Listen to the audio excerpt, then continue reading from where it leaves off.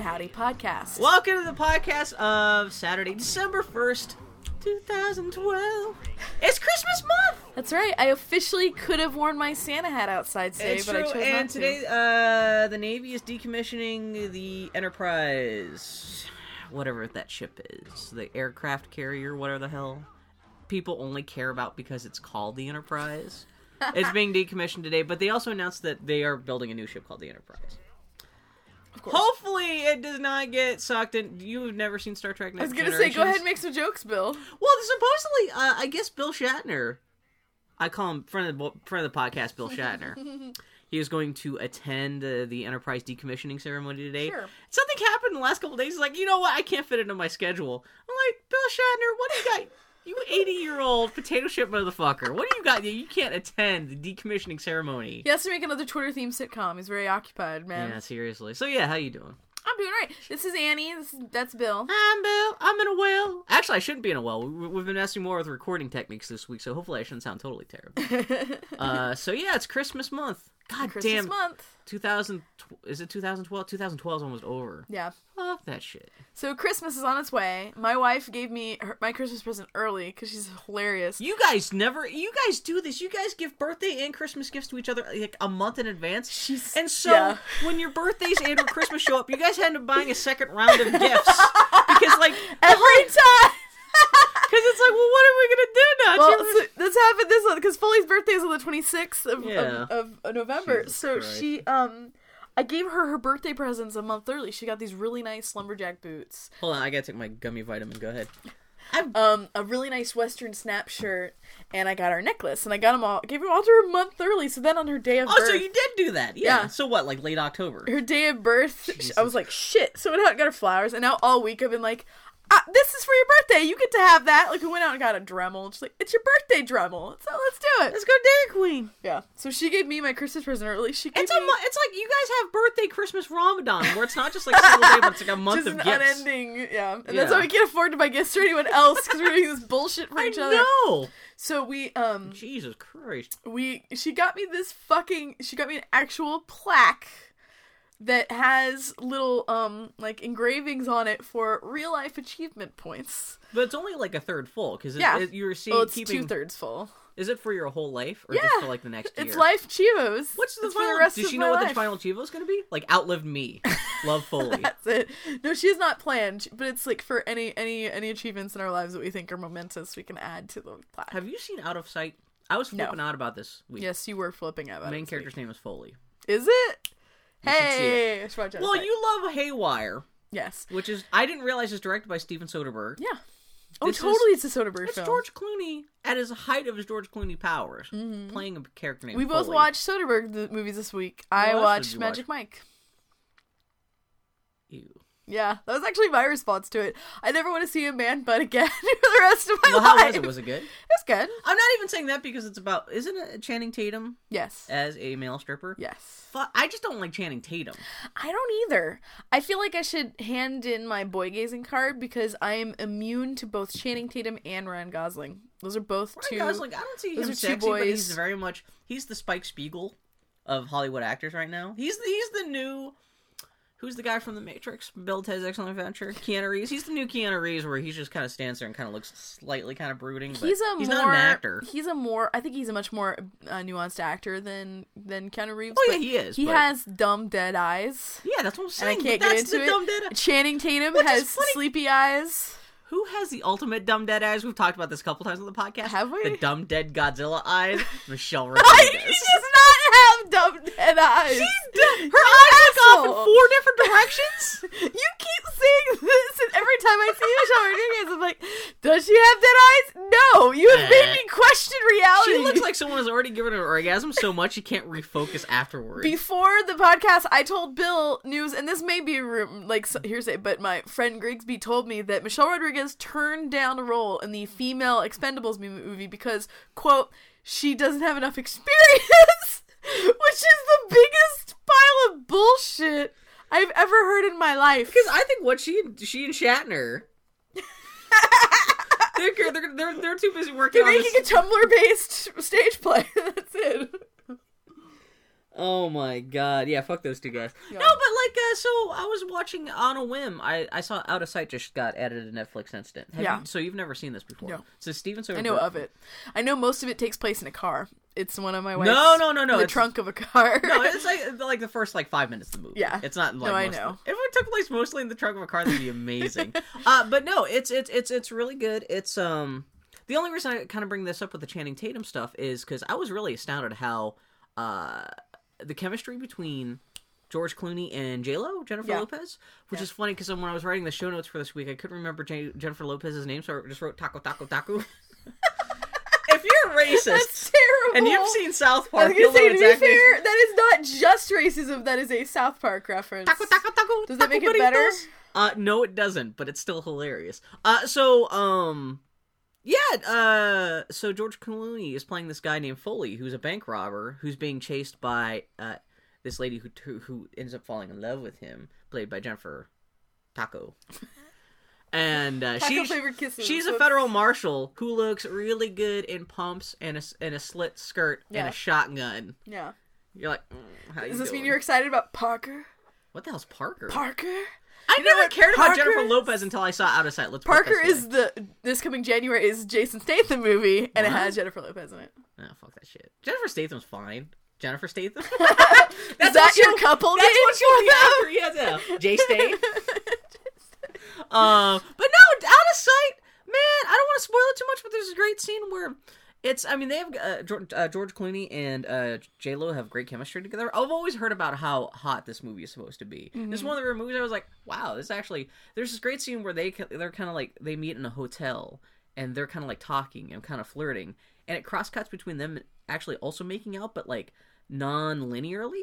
Yeah. Like, they'll be in the middle of conversation, and you see them suddenly, like, what seems to be, like, later on that night, kind of, like, making out and stuff. Yeah. And just kind of cross-cutting in this very kind of, like, impressionistic kind of way. Yeah. Which really kind of creates this... It's just great. The movie doesn't take itself seriously, but it's more about feeling than telling, like, a linear story, which is really nice. And I guess Soderbergh knows his shit. Well, this is the first movie that Steven Soderbergh did, I guess, after doing Sex, Lies, and Videotape, which was his big indie breakout hit. Mm-hmm.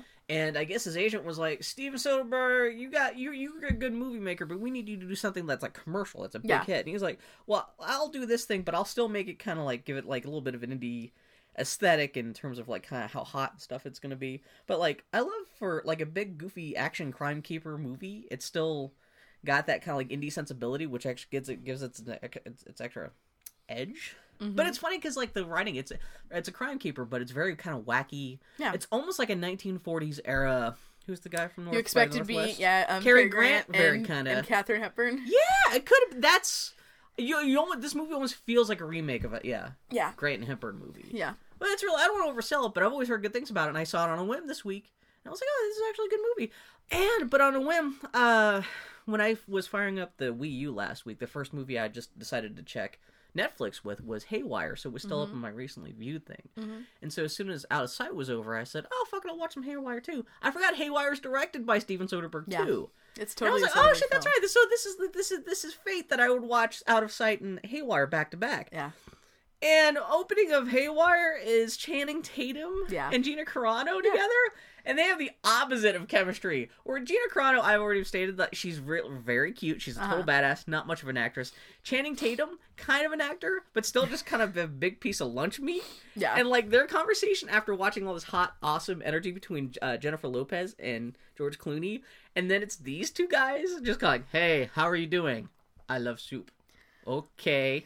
It was just like it just shows how much the stars. Those two movies. I know you can't. Well, they're also two entirely different movies. It's like Haywire is essentially like a Jason Bourne movie. Yeah, but not even that. It's like a dumb Jean-Claude Van Damme movie. Yeah, it's like that's really what. Every time you guys are like, ugh, like when you go off and you're thinking about, I hate what they call cities, and it's like an experience of bullshit. It's like, this movie doesn't have good acting. It is a movie where you punch people, Bill. It is a punch movie. No, it's trying to be a Jason Bourne movie. It's not doing a very good job. It is not trying to be a Jason I don't think it's trying to be a bad It is Jean-Claude trying to Van be... Damme. We're talking about Haywire. I don't think it's trying to be a bad... I think it's just trying to be a distillation of those two movies. I haven't seen you since Barcelona, but what about Dublin?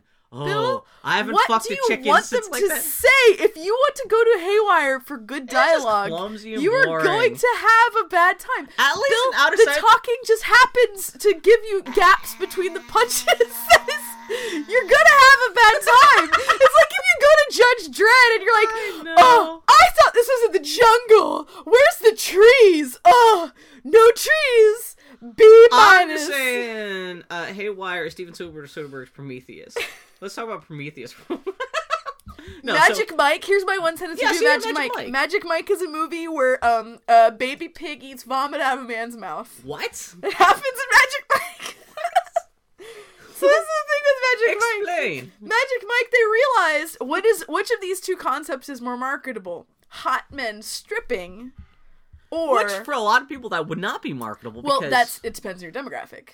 Or a story about an aging a person who's pig barfing farmer. I'm trying to think how to put it into just a general archetype, like a person who is aging out of their choice of shady profession, Yeah. and all of the negative aspects of their lifestyle is starting to creep up on them, and because it's really for all intents and purposes about a drug dealing or I mean, it's all about like this shady life that is going to burn Catching you up out to like a the person, candle. Yeah, and you gotta figure out how to get out of it. But And you're talking, that's Martin Sheen's character, right? He's getting tired of stripping, Martin Sheen. Because I'm making a joke because he's like 90 years old and he played Uncle Ben in the last Spider-Man movie. Martin Sheen! Why would you make a joke about Martin Sheen? Because he's old and it's funny to talk about how he's just starting to think about giving up I stripping. think real hard. I am still sick enough. Okay, so I got over this cold. I'm still kind of struggling with it, but it's making me. Last week I said it's making me. I feel like I'm getting dumb. It's because this cold actually bottomed out. You're looking at me like a dog that I just showed a card trick to. I know. My brain is just incapable. Bill, you can't really be doing your thing where you're talking to me and then you jingle something like noisy out of the corner of my eye because I'm going to zip to it every time and just be baffled. Who's the guy from Kingdom of Heaven that I like is also named Sheen? Martin Sheen? No! Did I say Michael Sheen? Martin Sheen. That's what I meant to say. You did? I think you did say... I don't even know. Michael Sheen is... He's his really awesome actor who is hilarious and great and everything. He played gay David Bowie in Tron Evolution. Yes, he did. Yeah. He's the only watchable part of the Twilight films.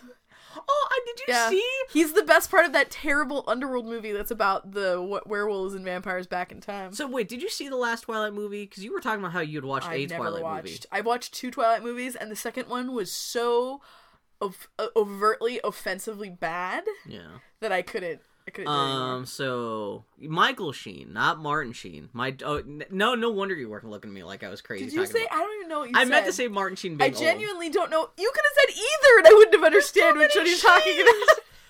No, but like, there was a thing online where somebody actually put up like the climactic confrontation between all the good guys and the bad guys from the last Twilight movie onto YouTube. Mm-hmm. And I guess the head bad guy in the new Twilight movie is played by Michael Sheen. He's been the head bad guy for the last couple of movies. I don't know, but like. But there's one part where he's like menacing, I guess. Who are the main 2 good dudes from Twilight? Larry and Cindy. Larry and Cindy have a kid. Meanwhile, like Bob the brown guy is like staring all lust because he wants to fuck Cindy, the little girl. Because I guess that's cool in the Twilight universe. But anyway, Michael Sheen, not Martin Sheen from The West Wing. Michael Sheen from Tron. He's all like, "Hello, little girl. I'm going to threaten you even though your parents are still here." He does this weird, like, girlish laugh that I guess is now a meme to come out of that movie because it's so, like, what the hell? Because Michael Sheen totally vamping it up. Oh, totally. And so a clip of this on YouTube, and it is hilarious. He's like, man, he sounds like the Wicked Witch of the East. He's doing that in all the films. I love He's that the only dude. good. Every time he shows up in that movie, the movie suddenly becomes interesting. Yeah, me and Annie first saw Michael Sheen. He showed up in... He plays... Balion's brother in Kingdom of Heaven. Balian, he's Legolas. See, Bill, I really can't follow this line of thought today. I cannot. You know what? What were we originally talking about? I was talking about Magic Mike. I really can't kind of focus on something. So, the best part of Magic Mike for you was Haywire. I didn't like Haywire because it didn't have Old Country for Old Men. But it did have Taco Taco. Really, we could start a cryptic spy language of... No one can understand anything we're saying but us, except, well, it's like my favorite part of my pants are when Dorito Magic dust. Mike. I saw so many dude torsos. I don't really get a dude torso. Was it not hot though? Well, it kind of lost meaning immediately, which is kind of the point. because it's not about like the glorification of It's kind of this. like the wrestler. It's not about wrestling. It's about being old and stuff. Well, not necessarily that, but I mean, it's like the whole point is that this stuff that is sexy and impressive, it's not. It has no nutrients. There's no, you're not getting anything from it. And so at some point in the movie, it just becomes kind of noise. Yeah. It's a very pretty movie. It's very well shot and everything like that. Well edited. But yeah. So what you're saying is the movie would have been better if it had been starring Michael Sheen? Magic Michael Sheen. In summation, yes. Magic Michael Sheen would have been better. Laughing at everyone from the stage. I flipped on the TV the other day, and it freaked me the fuck out because I just turned it on. I was going to go watch something on network TV. And so I flipped to the stations. The first thing that came up was some sort of local cable station that does all syndicated stuff all day. And there on the TV was a young Martin Sheen. Like, really, really young. Doing what? We changed the channel, but I was really He's been an actor forever. He was on Apocalypse Now. I was like, well, it was Hawaii Five-0. Oh, really? It was crazy. I was like, what is young Martin Sheen doing? It was like the whole monologue and the camera slowly zooming in, and it was like, I felt like I was going mad at that moment. I'm like, what is happening? Which is why you totally stopped my brain, because I'm pretty sure Martin Sheen may be like the last face to see before I die or something at this point. It's like... guess how was the rest of your week? I don't remember. We both had. You were sick. I was busy. I was so sick. I was getting fresh batches of Doctor Who prints made up. Yeah. What were you playing this week? What you playing? This is so much a video game podcast these days. It really. Well, this time of year, it's always going to be turned into very video game heavy. I mean, this is going to be our Walking Dead Spoilercast this episode too. Yeah, at the back end of this thing. What with all the big video games coming out this time of year, we're going to spend most of the time talking about more about video games than anything else. But yeah, all the people who don't care about video games have long since. I know that's why we only have 3 people listening to us these days. But yeah, so yeah, well, I started replaying Mass Effect 3. So the Omega DLC came out on Tuesday. Why can't you play Mass Effect 3? Because you already played it once this year. Yeah. I think you played Mass Effect 2 and 1, like, twice before Mass Effect 3 came out this year. We did. Yeah. Not twice, once. You've probably put at least 100 hours into Mass Effect games total this year, at least. More than that. Yeah. But no, I really enjoyed Mass Effect 3, but it was such an emotional thing. And I kind of want to go back and take it at a more deliberate pace. Because I burned through it. Well, I guess, with the Omega DLC, that's a good time to go Omega back. DLC, and I never played Leviathan. Or did you start from scratch, or did you just reload and save? I have a boot B Shep. Because I have... God, you've got a dozen different Shepards, too. I have 2 Sheps. I've got my Lady Renegade Shep. And then I started to do a dude Shep, but I just couldn't do it. Yeah, weren't you going to make Bruce Willis Shep? I was going to do a Bad Decisions Shepherd, and he was going to look like Bruce Willis. But he was That's my Shepherd, Jesus. He was just, the voice acting is just too bad. Too bad. Yeah. So that's why I'm worried in future Mass Effect games. If they don't have a good enough voice actress for it, there had better be a goddamn femme Shep. I don't know, like... Well, Dragon Age 2, the better voice was the dude. Oh, was it? Yeah. Oh, so I played the dude. Do you know who the voice actors were for the main 2 versions of... Was it Hawk? Yeah. I can't remember. Oh, no, okay. They weren't that good. But the dude was writing better. them fan mail, yeah. The dude was better. I mean, that gave me the last thing you think about is your Hawk. No, so my wife has been wanting to replay Mass Effect 3, and I've been wanting to, too. Like I said, just take my time with it. And we finished Walking Dead, and... Yes. So and we had been talking about it. Oh, the other thing I played this week was I should talk about this. This is actually more interesting. Before I talk about Mass Effect 3, I played Minerva's Den for BioShock 2. Finally, yeah. Really, really, really good. I said What's so special? Why does everyone jerk off about Minerva's Den? What's so special about it? It's just a really solid little game. Is it story? Yeah, it's got a good. It's no bigger than it needs to be. It does a nice... like 2 or 3 hours of content? No, more than that. It's like 4 or 5 hours. Oh, okay. So it's a nice It really is chunk like of an game. expansion pack, not just like a little mission DLC thing. Yeah. It gives you a totally different view of the BioShock world and a totally different person's experience. Are you playing as the same character? No. Really? You play as another big daddy named Sigma. And you're like your daddy Sigma, because in BioShock 2 you're Delta. Sigma from the sea? Is he a Sigma sea monster? I'm making it Sigma. I'm tired. Sigma sea monster. It's a really good podcast. You weren't there for the H&R Puffin stuff years. That would have been hilarious. Sid and Marty Krofft jokes always go well with people who've never watched the Sid and Marty Krofft show. Anyway, go ahead. No, you are a big daddy who's like a Sigma as your identification, and you are going to this region of Rapture that has been cut off from Rapture for a long, long time. Oh, okay. And you are investigating this guy named Cole Porter. I think it actually may be Cole Porter. Who is a oh, shame on me, I can't remember his name. But anyway, he and this other guy, Reed Wall, I think, were the programmers. Lou Reed. Cole Porter and Lou Reed. They're recording an album. Phil, stop it. And I know this is not high energy, but give me some mercy here. No, so they were two computer programmers, and they developed the automation system that makes everything on Rapture run. Oh, okay. And things went bad, and so your job is you're there to take the Thinker, which is this computer system, this AI, and get it out of Rapture because Tenenbaum has figured out a way to cure. Oh, that's cool. They still have Tenenbaum linked into that stuff. Ultimately, you're trying to help Tenenbaum. Like, wait, didn't she die in the first game? And this is DLC for the second game you're talking about, right? Does she die in the first game? I thought everyone. What the hell happens at the end of the first game? You just escape. You don't like destroy Rapture, right? No, Rapture's still kicking around. This DLC actually takes place in like 1968 or something like that. BioShock 2. Does it take place after?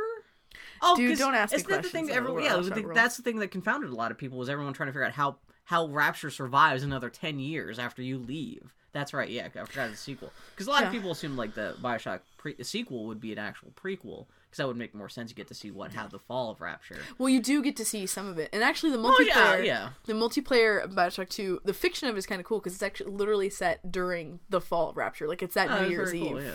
Like, you are playing so they had their cake denizens. and ate it too, whereas like they got the core of the prequel material, but still made a sequel that takes place 10 years later. Okay. Yeah. So cool. The Minerva's Den, you are trying to extract this computer program from Minerva's Den because Tenenbaum thinks she can use it to cure people of Atom addiction. Because she basically can, which I mean that's the whole downfall of Rapture right there. Exactly, because she's like, well, we figured out how to cure little sisters, and now I can actually cure. I think I can cure people who are addicted to Atom, but I need to be able to process all these possibilities. Yeah, exactly, and the way to do that is with this computer. Yeah. So you're going through. I have to feed punch cards in this giant machine for 3 weeks. Yeah. So you're going through Minerva's Den, but what's really great is that Minerva's Den obviously does a story about these two warring guys and their downfall, but it's also about game development. Like, it's about this guy who lost his wife because during World War II, he was working with British Secret Service on their computer system. Like, he's working with Turing and stuff. Yeah. And while he's working, he can't see his wife because he's working so hard, he doesn't see her anymore. And she dies during the Blitz. And so it's about, like, he's lost his family. Well, he's got to sacrifice to get this job done, yeah. Yeah, exactly. And, and you meet you find this one neck of it that's all like the little sub-programmers who like don't get acknowledged and work really hard and they don't get noticed. And like when you go to the other guy, like the antagonist's apartment for the first time, it's like covered with Coke bottles, like empty Coke bottles over the floor. Yeah. And there's this great moment where you are in a robotics lab and you find all these plans and all these pieces from little sister robots, which is just kind of creepy. But you find this audio log that says, it's like, God damn it, Ryan told us to make these little sister robots, and we fronted all the R&D costs, and we put all this effort into it. And then when he went out and tested it, the Big Daddies wouldn't react to it. So in all this extensive testing, Big Daddies didn't like it, so they just scrapped the whole program. And now what am I going to do with all these robotic little sisters? It's just fucking great. Is that a big core of the plot of the game? Or is this just a little more? That's just a little. It's like a side. But that's awesome. It's one of the environments you have. Because a lot of people playing that game may not get it. Like if you're just kind of a casual gamer. Well, that's what's nice is that it's commentary if you look for it, but it still totally fits. Well, I can say it's not like in your face though. You're not going like, what the hell? No. There's obviously You can also miss that whole audio log. Like, it's in a secret hidden. It's like in a side room sort of thing. It's very clever. It's really, really clever. Really well done. How much is the DLC? Like $10? Probably, I don't know. Which isn't much. Well, you could buy the game for $5. I was gonna say you can get BioShock 2 for $5. It sounds like the most. It's a $15 investment. Yeah. And like I said, I really enjoy BioShock 2 as well. I've always heard Minerva's Den was the entire justification to even buy BioShock 2. Yeah. It's just a really solid little time. Yeah, fantastic. I enjoyed it very much. Highly recommend it. Anybody should give it a shot. And like I said, if you liked BioShock 1, BioShock 2 was a good time. Yeah. It was a really good time.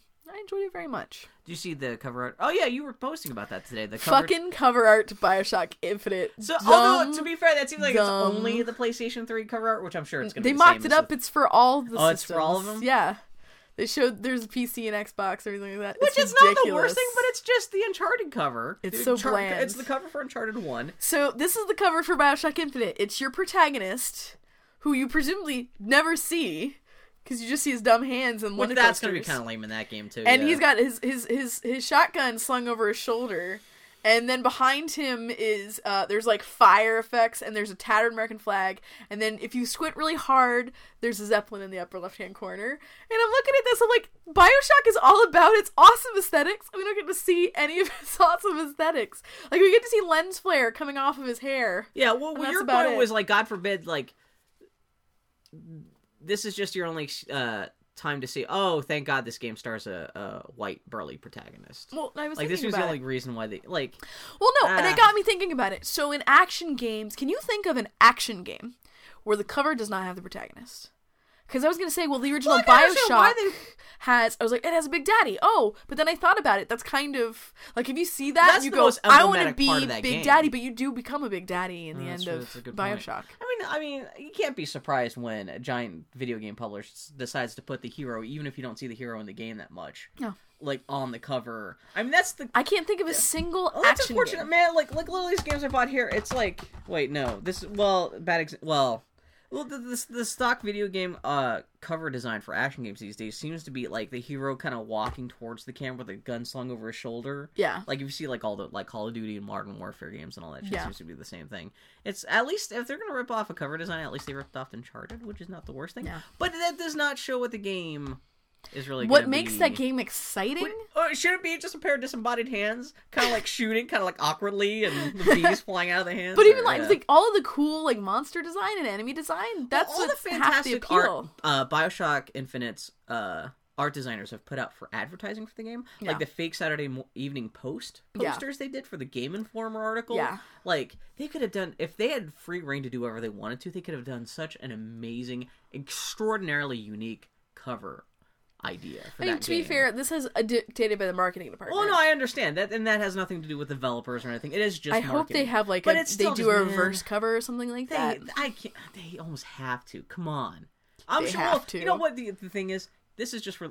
There's going to be a limited edition that's going to be. The cover is going to be Elizabeth's tits or something. Like, there's going to be one that's going to be the abstract, people, you awesome can even looking. say, like, the limited edition, the people who are buying a limited edition are not the people who are buying the standard edition. Well, that's what people I'm saying. People So buying that's limited why edition are already get... high on that, so you don't have to sell them on it. Yeah. But I'm just, even beyond that, I'm like, if you're going to sell Bioshock Infinite, is that really how you sell it? Like, just from a marketing standpoint. How would you sell the normal edition to normal gamers? I mean, wouldn't you I feel like... I'm surprised they didn't go the big tits Elizabeth route. Like, if it's not going to be the main hero with this gun slung over his shoulder, I'm surprised she's not in the background going, oh, here's some bullets out of my breast. It's not that I don't think that he should be on the cover. It's just that it's weird to me that he's it. Yeah. Like, that's it. For a character you probably barely see in the game. That's not even my objection. It's like... See, I'm more practical, where I'm just like, you don't see who... That was my joke. This is the one time you're ever going to find out what he looks like, is by looking at the cover. But, no, it's like, there are so many compelling visuals in that game. Like, you don't really get a sense of the floating city. Yeah, you don't get a sense of, like, the songbird and the Boys of Silence all and that the stuff handyman. Is hard to put up in a single image. I mean, look at the cover for Sleeping Dogs here on Bill's pile of stuff. Which is kind of a jumble of stuff. But it's a totally compelling... And it's very unique. You see that Sleeping Dogs cover, you know what game it is. Like, that is... Maybe this is a terrible example because it is, like, this game sold Look no how copies good this whatsoever. Journey Collector's Edition cover is. I mean, at least it's beautiful because it's just 3 different games art just spliced together retardedly. But I think even that journey image is compelling because it gives you a sense of what it is. You know? And like Dragon's Dogma, I'm gonna fucking stab a dragon in the face. All right. Forza Horizon, there's a car gonna hit you. Spec-Ops, the line, it's a dude holding a gun. It's a dude holding a gun, but they add other elements to it. Like they have the dirt aspect of it. He's made up of people. So that, like, there's like a sandy feel because he's dissolving into sand, and there's your team, and like there's the helicopters. I would say that is a more compelling. XCOM shit where it's people in shadow. Okay, but XCOM. Okay, so I have a team and I have a squad. We're obviously in there's some sort of alien context because there's like this weird glow. Look at this bullshit. I've got the Bond 50 Blu-ray collection. Look at this shit. They put dudes with guns on the cover. How? Fuck this. I'm not gonna buy it. This actually shows you who's in the movie. Fuck this shit. I'm confused. How are all these people James Bond? Why? Is this his family? Hey, James Bond is gay. Did they have a Groupon for suits? Is that what it is? But yeah, no, I mean, it's disappointing. The vanilla version of the game's cover art is kind of, it's bland. At least it's not actively bad. It's just, well, the weird thing is it looks like it's really just ripping off Uncharted specifically, because like even the guy's pose, it looks like Nathan Drake from the cover. If you just turned him 180 degrees, he's still in that same pose with a shotgun over his shoulder. And, you know, and like he's got the holsters, the double holsters. He could have at least based the main character off of Steve Buscemi. If they want to be artistic. So I got my Vita. It should be Ken Levine, actually, with a shotgun. I got my Vita, and it came with 3 months free PlayStation Plus, and PlayStation Plus you get free games, one of which is the Uncharted game. Yeah. And the character you're playing with at the opening of this Uncharted game is pretty much Steve Buscemi. Oh, really? Yeah. This game also opens with more swears per moment than I think there are in the entire Uncharted game. How is the game so far? I've played like maybe 15 minutes of it. So I got this Vita. I've played 2 hours. I played with it for about 2 hours. I've only actually played maybe about 15 minutes. I've heard a friend of the podcast, Ryan McCluskey, is supposed to be in that. Because he did voice work for the Uncharted game. Oh, yeah? The Vita version, yeah. If you're Steve Buscemi, Ryan, I apologize for lining your voice. If you voice. played his fucked up teeth in the Uncharted Vita game. So yeah, but your Vita's treating you pretty well.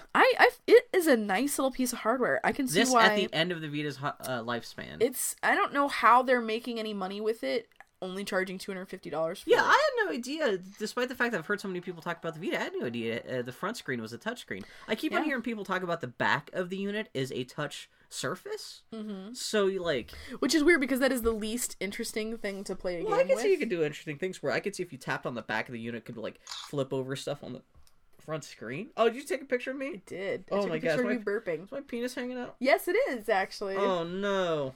It happened all the time. I'm sorry that was excessively loud, dear listeners. Whose penis hangs all the way down to their balls? A friend of the podcast, Erica Moen. Did you see her Planned Parenthood prints that she put out this week? Yes. Where it's she'll draw a picture of anyone who supports Planned Parenthood, but it's framed inside the screen print she did, where at the top it says Planned Parenthood, and at the bottom says I support Planned Parenthood or whatever. And off in the corners it has like a cross section of the uterus. What are the things that feed the uterus? Egg candy. Just gonna let you keep going, Bill. And then there's testicles and balls at the bottom, but she was upset because no one can recognize them as testicle balls, because the balls were hung down as far as the dick, and so it didn't read as testicles balls. Why am I suddenly talking about this? I'm just saying, I don't know anyone whose balls hang down as low as their penis.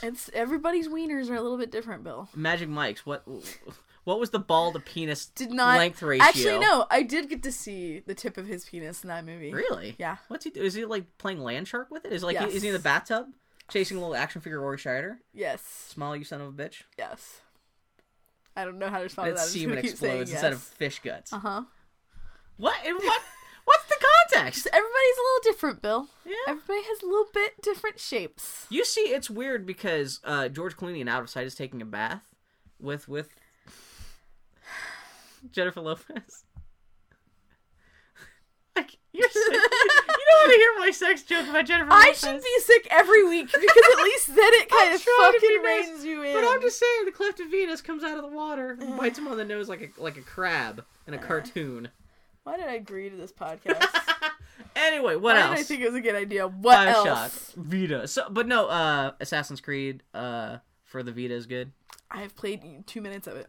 I fired it up and I played two. It's the first you time played I've ever... more Vita than you played more Liberation than I did. You started off as a little girl, which is kind of cool. I will say, what is kind of neat is that the racism and slavery and classism are all in Assassin's Creed 3. I hear that it gets pushed to the side. They don't really explore it very much. They kind of explore it like in a sideways way, but they don't really analyze it, which is weird when your main character is a Native American and his mentor is an African American. Yeah, I wonder if originally maybe somebody had the idea if you're gonna have if you're gonna have an assassin in America in either the 18th or 19th centuries, maybe it should be a slave. I wonder if maybe that was too charged, and so they shuffled that off to the Vita game instead. Like, well, she's not a slave.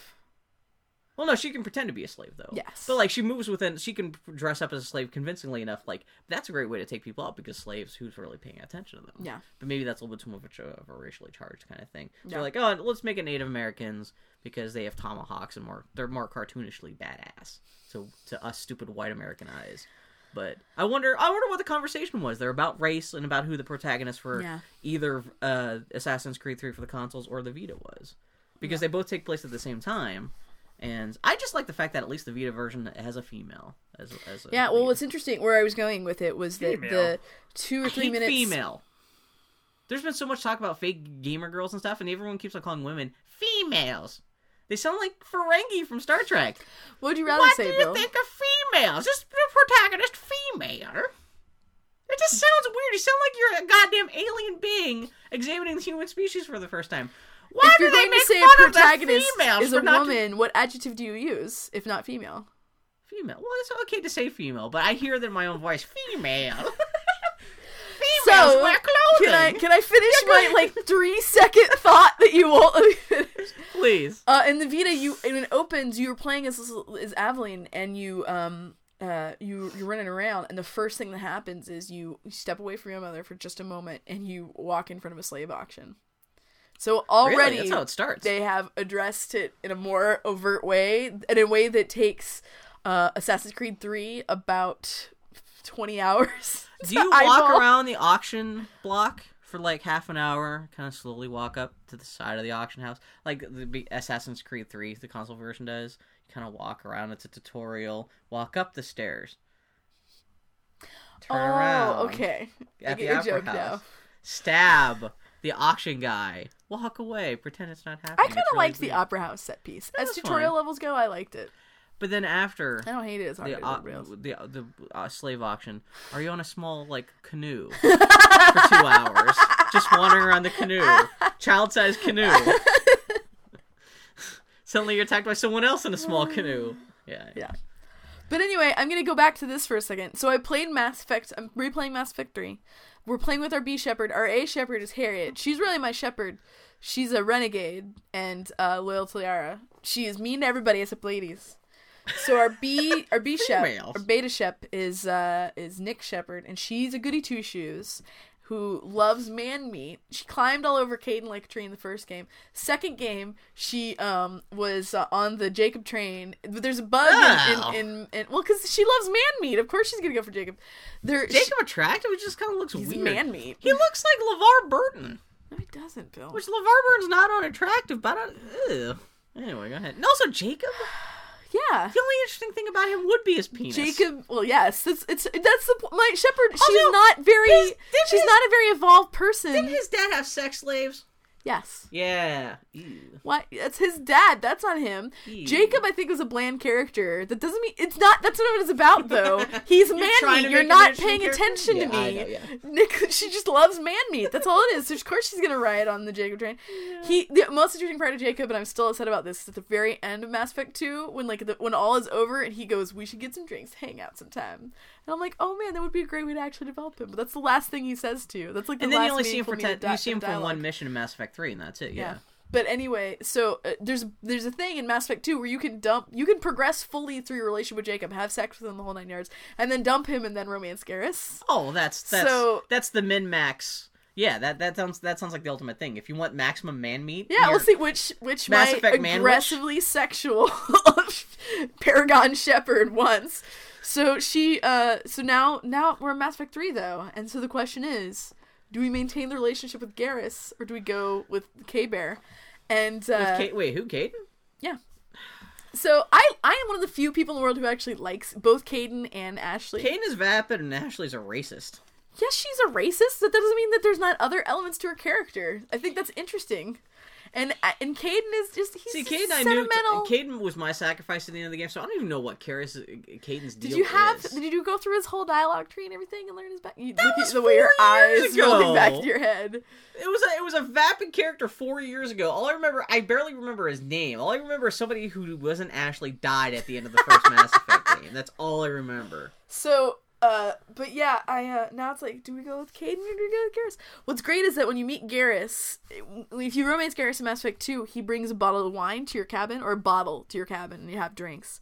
In Mass Effect 3, when you first meet Garrus and you kind of rekindle things, he's like, now I can afford the good stuff. He pulls out this bottle of whatever with this really nice label on it. So then you go see Caden, and when you talk to Caden, you're like, hey Caden, how you doing? He's like, so are we good? And you go, yeah, girl, you pull out a bottle and give him a bottle, and it's the exact same bottle. And I know that it's just that's their bottle asset that can interact with the characters, and that's what they did, but it's the same bottle. It's perfect because it fits my shepherd canon that she's kind of a dog, that she's a total Girl Scout and like this perfect goody two shoes in all aspects, but in a sexual aspect, as soon as she gets within sniffing distance of a penis, she just goes nuts. She's just an aggressor. She's just a sexual predator. It makes me so happy. Oh, Mass Effect 3. But it's really interesting to play Mass Effect 3 right off the heels of Walking Dead. Mm-hmm. Because my big criticism, all you guys can bitch about the story and endings and whatever, I still maintain the stories in all Mass Effect games are dumb and the endings in all Mass Effect games are dumb, and it's par for the course. What really disappoints me in Mass Effect 3 is how they really abbreviated conversations. Almost every single conversation in Mass Effect 3 you have, it's not a dialogue tree, it's a dialogue like branch. Because you have one dialogue choice. It is, yeah, like you can't really go in depth. There's not layers to the conversation. It pretty much is. At best, you can ask them questions about subjects, but even then, very rarely can you ask them like follow-up questions or continue the conversation. It's all auto dialogue. Well, then, and there's like certain places in the game, especially around the Citadel, where there's not even conversations as much. You're just listening in on other people's conversations, so it's completely passive. Like I like that's a lot one of the reasons. It's stuff like that. Why it feels to me the game was really rushed out the door. Like they could have used an extra 6 months. Oh maybe god, they could have used an extra year between that and the ending. Like just stuff like that, where I'm sure the conversation stuff, the writing and the implementing and recording the voice would have taken the most time. I don't think that was a creative that was a budget decision. I think that was a creative decision. They were trying to make this one the most mainstream game they could, and people have no patience. And they had it all Connect enabled too. What people love is Pac-Man mini games when you're flying out in space, running from the all evil intergalactic force that you're struggling to believe or defeat. Man. But I do like. I mean, I hate on it because I actually really like all the passive dialogue conversations you stumble across, like the Asari that's on Tiptree with Joker's family. Oh, that's fantastic. And that's what she has an interesting tale, but it's not like the way you interact with her is like completely passive. The bar, the people at the Purgatory bar, the lady and the soldier and she wants to be one of the guys, and he's really uncomfortable with it. And, all these things, I enjoy them a lot. And, like the mistress on the Citadel. When someone's like, "Man, I left my can of soda." That's when it becomes weird. That these ambient conversations become quests. Yeah. That's objectionable. I left my can of soda on the quarry in Homeworld. Oh, if only could someone find it for me the next time they were on the... Oh, Mr. Shepard! Shepard, you found my can of soda in the nebula! How... Oh, here's $5. I don't object to the fetch quest aspect. Weird. I just object to the fact that it's like a eavesdrop, and then I find things. I never would have thought in my life that Mass Effect 3 would be half of Mass Effect 3 would be going on passive. Yeah. Doing favors for people who don't even ask you to do this stuff. You're just kind of like, oh, I heard. Meanwhile, everyone on Earth is still dying. Yeah. That's the other thing is like Mass Effect 3 still. I don't know how this still feels on a second playthrough, but I still think it's the biggest mistake, even aside from the ending and everything. Well, probably at least as big as the ending kerfuffle. The Mass Effect's biggest mistake was starting the game off with humanity being eradicated. Or the process of humanity being extinguished by the Reapers, where it's not even presented as it's a battle that you're leaving, and it's become a war front, and you're going off and doing other adventures. They make it very explicit at the beginning of Mass Effect 3, humanity is being systematically exterminated. Mm-hmm. And so the fact that you're going off on missions, you're flying from one end of the galaxy to the other to find someone's fruit cup. Well, you could say all of the Mass Effect games have this tension that is entirely undermined by this side starting the game on that note kind of just ruins... But I mean, they're all like that. Paladin is becoming a crater, else. You know? It's like, it's weird that all your characters are freaking out, but at the same time, like... But then you're you're going dancing, you're going fucking drinking at the club, getting drunk, falling over. Meanwhile, for every moment that you're doing this, at least 1 million people are dying on Earth. Yeah. Like... It's kind of a weird thing. Well, Mass Effect is really kind of... The tone and feeling of Mass Effect for all their attempts at firefights and everything like that, it is kind of just like an easy, slow, not easy, but like easy going, kind of slow, kind of groove of a game. Like all the dialogue, like that's kind of the way things work and the way you navigate through the world, and it just kind of feels like easy and slow, and it's a thing where you want to take your time. It's like molasses. It's not like, Are you hating on the pilot because he's gay and so you can't fuck him, Nick? Your man meets voracious. Why would I be hating on him? Because he's gay. He's not going to put his dick in your mouth, so what's the So whole I'm not point? interested? Why you're like, bother? fly the fucking plane. I will say Who wants to hear this. about your dead gay husband? So the DLC has always been a big thing with Mass Effect. Yeah, okay, Omega. Let's talk about Omega. Well, I'm not done with Omega yet, but I did finish Leviathan. The big Which one's Leviathan is the first DLC that came out that no one cared about. It was for Mass Effect 3. It was not launch DLC. It came out like maybe a month later. So, but here's the thing. With Mass Effect 1, they had the Batarian DLC, which was... I never played. Which was actually a lot of fun, but totally beyond the fact that you got to see the Batarians and understand their relationship with the humans a little more. A lot of people haven't played this stuff because no one wants to go back in the middle of it. Which is a shame because that was back when you could get 5 hours of DLC for 80 Microsoft points. Yeah, I know, yeah. That's crazy. But no, so that was a pretty solid DLC, but totally extraneous. Mass Effect 2, the DLC was Shadow Broker, which should have been in the fucking game. Well, that's just like the From Ashes DLC from Mass Effect 3. That should have been a I maintain From Ashes, you get to see the Protheans, but it does not add anything to the game. It adds the best character in the goddamn game. Oh, you are dumb. No, you are out. We can have a poll if... who's the character that you get? Who's the Promethean character? Is it Prothean? Javik. I can't. Javik There's been so many goddamn Promethean Protheus characters. His perspective is interesting, but I just find him boring. I just can't You're get out of your fucking mind. A, because he's not sexy. B, no, he's not an interesting character. I think he's the most interesting character in the game. To have this, I think this is the last remnant of his race. His arc is not interesting to me, like with his little relic and everything. Just from a world, learning about the history of the world and the attitude of the Prometheans. See, I think that adds Protheans. color. Where the fuck these people that are. adds color, but I don't think it gives anything to the game. You're nuts. See, but then if by your argument, then both of the other parts of the DLC. Let me just go back just a second. So Mass Effect 2, you had a point. You had Shadow Broker. Shadow Broker should have been in the fucking game. That should have been. Kasami Gato was my favorite character in Mass Effect 2, arguably. But don't need her. Zaid, you need him even less. Oh, Zaid's total fluff. Zaid gives color to the mercenaries and whatever. And Man, Kasami you cannot is a great say character.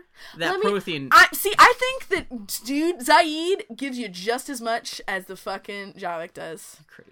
So but then you have this DLC, Shadow Broker, which is if you don't play Shadow Broker, you missed an entire arc of a main character in the game, and like the story doesn't necessarily make a lot of sense without having, that should have been in the game. So now Mass Effect 3, Leviathan, you find out what the Reapers are and where they came from. Like you find out what the Reapers are. Don't care. But you care more. Really? You cannot look at me and say, "Oh, but I want to know about the Protheans." I don't give a shit about what the Reapers are. How important that Shadow Broker stuff is for Liara's character. It is, but Liara's reaction to Javik is just important. When she finds out, that she doesn't have a reaction because they couldn't write it into the game because it's DLC. That's one of the reasons why I'm pissed off at it. Because her whole arc, she gets totally stops. In Mass Effect 3, it's dead on arrival. Her arc ends. She has a whole crisis of faith because she realizes barely. It is like it's like not even there. It is all off screen. You're not paying attention? I don't care. Yes, motherfucker. She should have had this giant crisis. Aside from that, kind of disappear until the end of the game, when she's like, "Hey, Shepard, I will give you space vision of our space babies." I took her on every Javik mission because I wanted to see. I was like, "Holy shit, this is totally." But because it's an option in DLC, it's totally underplayed, and so you don't get. It's nothing. See, I didn't get that at all. I was so mad because Liara in Mass Effect 2 became a character that I actually really was excited about. I hated her in Mass Effect 1. I thought she was bland. Mass Effect 2, she finally kind of grew into a person. And Mass Effect 3, abstractly, it's about this huge crisis of faith. It undermines everything in her life. And she's like, that sucks. And that's it. Well, you do have she's deflated a couple conversations with her. Yeah, well, that's... And where else are you going to go for that? You could... It's the undermining of her entire life. Yeah. Her entire life's purpose is gone. That's awesome. She's like, that's too bad. I'm really bummed. I'm like, are you fucking kidding me? You had a point to make about Leviathan, though. What were you saying? Well, Leviathan is, it is who the Reapers are. What are the Reapers? Why they're here. What are the Reapers? Tell me. Well, it's why they look like what they do. Why they were trying to They explain why they needed to build a giant human Reaper at yes! the end of Mass Effect 2 out of baby food? Yes! How much is DLC? It's, I don't know, it's like 800 Microsoft points. On top of that, it's kind of hilarious because the whole DLC is is kind of structured like an episode of the X-Files. What? Like, as soon as you show up, the music is kind of X-Filesy, and you meet a character who's basically old Mulder, and you're like, oh my god, this is Leviathan. It's fucking hilarious. It's not, like, the reveal at the end of it, it is like, shit, son. I would say it is no, if you're looking at me and going, oh, Javik is the best part, it gives... Javik is at least one of the best parts. I don't know, yeah, go ahead. Leviathan, not that it's like the best DLC ever, but it's core nutrients to the game. Do you think they should have had the what's the last piece of Mass Effect 2 DLC they put out that sets up the why Shepard's been demoted? Arrival? That's weird plot-wise. Oh, it was bad too. But that's weird. That was optional DLC that sets up a whole Shepard's why she's demoted. Because if you don't play that DLC, then you're wondering like why is she suddenly demoted on the outs with everyone, despite the fact that she saved the galaxy in the last game. No, I'm wandering around the Citadel, and I heard a news thing that said, disgraced former Spectre, Commander Shepard. And I was like, wait a minute, did that happen? Yeah. Was I disgraced? Man, my EA and BioWare's handling of story-based DLC has been... They've been doing some interesting things, but like the thing is choosing what stuff you miss, what minerals and vitamins you miss, and which ones you don't, depending on which DLC you get. Yeah, it makes the whole story kind of lumpy. Like Kasumi, I think was one of the not that I thought it was the best structured DLC or the most enjoyable DLC, but I think that is what fun. DLC should be. That's optional. Where it's just more. It's optional. DLC should be optional, but you have a good time and it's more of what you love. But when you're talking about an entirely trilogy of games where like there's at least 2 or 3 pieces of optional content that really should have been in the game, that's when some decisions have been made badly. It's bullshit. And like they do, and I get that they want you to experience the whole. For Christmas, I got you a Javik action figure. I feel so bad. They're trying to give you. They want you to eat the whole enchilada to get all the flavors. Because it's like really, if you didn't read the Dark Horse Mass Effect Shadowbroker comics, you lose a lot of context for the Shadowbroker. Yeah, you've had to explain some of that stuff to me because apparently, what's his name, K Long or whatever, the assassin in Mass Effect 3, that is the weird anime character. Yeah, that is the dude of Martin Sheen. It's apparently he's in all the Mass Effect books, and I feel 2 ways about it. One, they're adding flavor to the Mass Effect world and building on something in the future. That's kind of cool. But on the other hand, you're like me, where I tried to read half a Mass Effect book and put it down. Yeah. Where I'm like, who the fuck is this character? Why should I care? Did you hear Maxwell Motley talking about her Assassin's Creed encyclopedia? The pages were stuck together because she got the special edition Assassin's Creed 3 bundle, which came with the encyclopedia, and she said pages were stuck together. That sucks. Yeah. Also, she was having bugs in the main game, which everyone's having, but I like that. That's when extra universe stuff for a video game goes wrong physically, where it's not just like Assassin's Creed 3 is so buggy that even its encyclopedia doesn't work correctly. Oh god. But yeah, it's like that is a decision I object to when you miss part of the core experience because it's bundled off separately. There's a big problem with Halo 4 in that way, where the whole explanation for what the villain is mostly you'd have to read like the books to find out who he is and where he came from. There's a line to balance here, and this is not it. Yeah. Hopefully with next gen hardware, with higher polygons and higher resolutions, they'll be able to fix these basic storytelling problems. But they want you to consume everything, and so that's like they want you to spend money on all this extra stuff. They're rewarding, and you can look at it generously. They're rewarding people who engage with the entire universe. Like you can even say with Mass Effect 2, like Jacob and Miranda, their backstories explored in the iOS game. Yeah. So it's like, well, they're trying to reward people. You do want to put hearty stuff.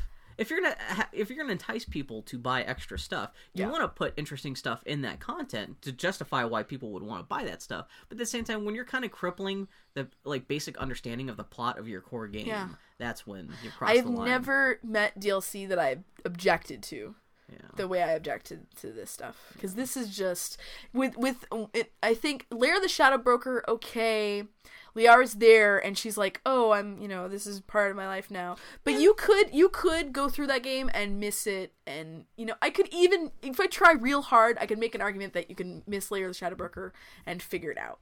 But in Mass Effect 3, you see Arya, who is this character that's built up in all of Mass Effect 2, is this badass sitting on a sofa, and you're like, "Oh, my city's been taken. I'll take it back," or whatever. Yeah, I'll see you in the DLC. That was the most overt fuck you I've ever seen in a video game. She practically does everything but give you the mission, because she's like, I need to do this, I'm going to plan to do this. And you're kind of like waiting for her to say, okay, well, let's go take back Omega. Yeah. And she's like, well, maybe for $15 in December we'll go take back Omega. Yeah, so. Man. Is it still Carrie-Anne Moss playing? Is Arya cool so far? Arya's cool. She's great. She's one of the best Asari so characters. I've gotten, I think I'm halfway through it. Guys, spoilers, this is Mass Effect Corner. We've been talking about Mass Effect for like half an hour now. Yeah. To Annie Maloney. Yeah. So Nyreen, you meet this character Nyreen, who's a female Turian, the first female Turian we've seen in all the Mass Effect games. Everyone on Twitter... Does she have a corkscrew vagina? Everyone on Twitter... I'm gonna try and keep talking. Everyone on Twitter and Tumblr that I saw people reacting to it, they're like, oh man, this is neat. This character was really great. But I wonder, did she and Arya have a relationship together? I wonder. Like, all these people going, do you think maybe? And is it explicit? Well, here's the thing. So playing the game, like, oh, that's kind of cool that there's this subtext of history. It's text! Like, literally! They say, we were together, but it didn't work out because of this. You know, she was, and like, Nyreen is the most beautiful, compelling. What are you talking about? They're like, what is wrong with people that they don't understand the difference between text and subtext? Do they think that when they say we were together, like they just owned a car wash together? Seriously. Wow, okay. It was a dog wash service, you know. It was wow, and a female Turian banging? Mass Effect broadened my horizons. I thought my... He broadened my dick's horizons. I can't even imagine what that tribalism looks like. Cracked me up from God. Really? It'd be like a Smurf rubbing up against itself against a Pop-Tart. But I wonder if it's people like you who just didn't pursue these dialogue options, which is alien to me. Because when I play, my wife always makes fun of me because when I play any game, literally all I want to do is when I'm presented with a new environment, I want to talk to everybody in it, and I want to look around and find the stuff in it. I think I was kind of disappointed enough in the Mass Effect story that, especially towards the end, like I got less invested in the story because I can understand that. Tonally, like I said, there were tonal issues with. Like I said, like, the fact that Earth is being destroyed and you're going on all these silly side quests and stuff. It's not like I hated the game, but I was less emotionally invested, so I felt less... Even though these dialogue conversations in this game were less... It would take a lot less time to actually plunge through all these conversation options with people. Because, like you said, these conversations options in Mass Effect 3 were trimmed down. There's less incentive to want to track down everybody because... I got to the point towards the Mass Effect 3, I just wanted to get to the end. Yeah. That's what it boiled See, down to. All the Mass Effect games, for me, the nutrients are not in the story. It's just in the characters that are in it. That's where I get my nutrients, and that's why I love world building so much, and that's why I love Javik so much, where he doesn't necessarily impact the story, but he just sheds a lot of light on what happened in the past. That's why I like him so much. I can understand. Yeah, you're talking more about emotional content, which Javik is not an emotional human being. My objection with Javik is that you don't get a lot of context, because you see his experience as a soldier, but he doesn't... You get to see the Protheans are asked. When you have a game that's about war and you meet all these warlike races and soldiers, I'm not going to be interested by a backstory that's another warlike race and a soldier from it. That. You don't get to see any of their culture, or like there's a part where you talk to Javik. It is weird. You just see him and he's just a soldier and he has nothing else to say about his culture. When you ask Javik's like, so I think there is a scene, I can't remember if Liara's there or not, we're like, wow, Javik, you're the last of the Protheans. What can you tell us about Prothean science? I'm just a soldier. Exactly. And he's like, I don't know. But at least you get the attitude. You get the attitude that their race was just a conqueror race. And I like the idea of Javik a lot, and I don't even object to how he's written. I feel like for me it's more about the idea of him than necessarily what he provides. Yeah.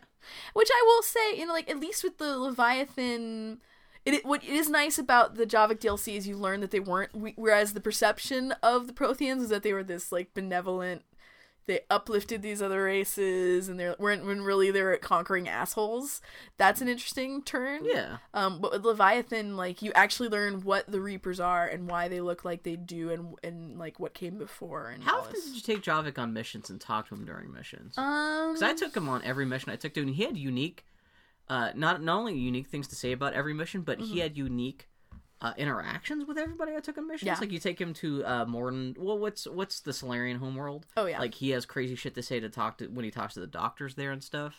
Like I was really surprised. He's got an entire game's worth of like it's super unique just perspective on everything, and that was super interesting. His combat stuff was so not how I played. Oh, he has the best weapon in the game. He has this laser gun that never needs ammo. It just recharges and just burns through everybody. It's fantastic.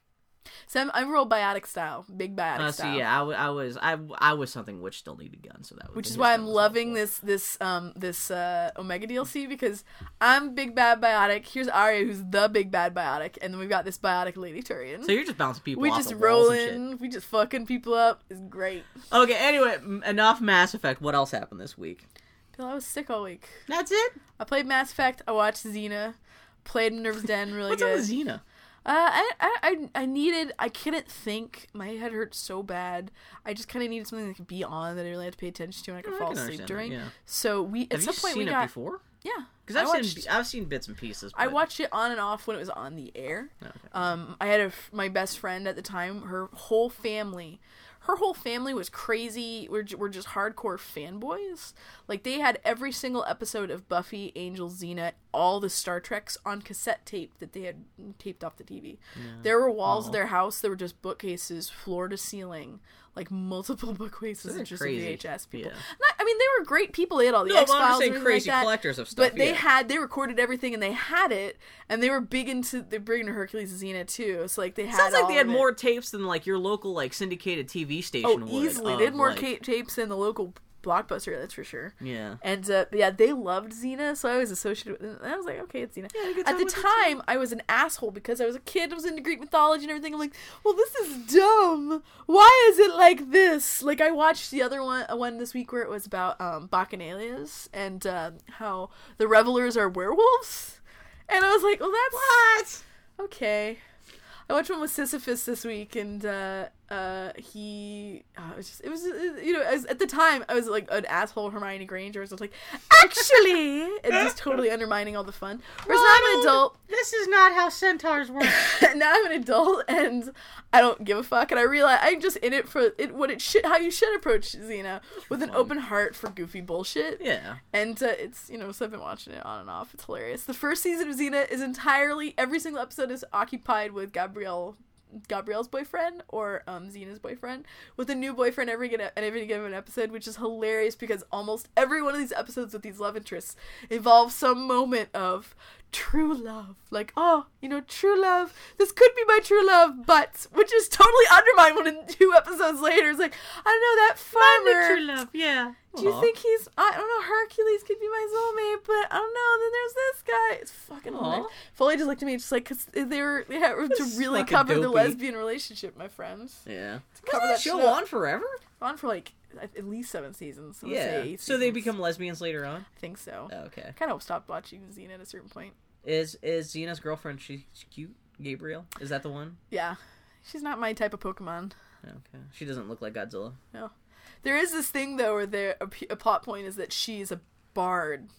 So she's a really good storyteller. And there's always that thing in any medium when you have a character who's like really amazing at A, B, or C, and then they actually do it. You hear everything about how amazing they are, and then you actually see them do it. It's like, oh, just like when you find out that Giles on Buffy, super badass youth. He's a really good cake decorator. Ripper. Yeah. Yeah. He loved to rip up cakes. He just loved to eat. He was the best cake cutter. But then when you see him cut a cake, it's so underwhelming. So, what did I do this week? I started watching James Bond because, Black Friday, this is the week our Black Friday stuff that we bought during Black Friday. Black Black Friday toys to ourselves. Yeah, Annie and I, we both spent $180 on Black Friday. Annie got her $180 Vita.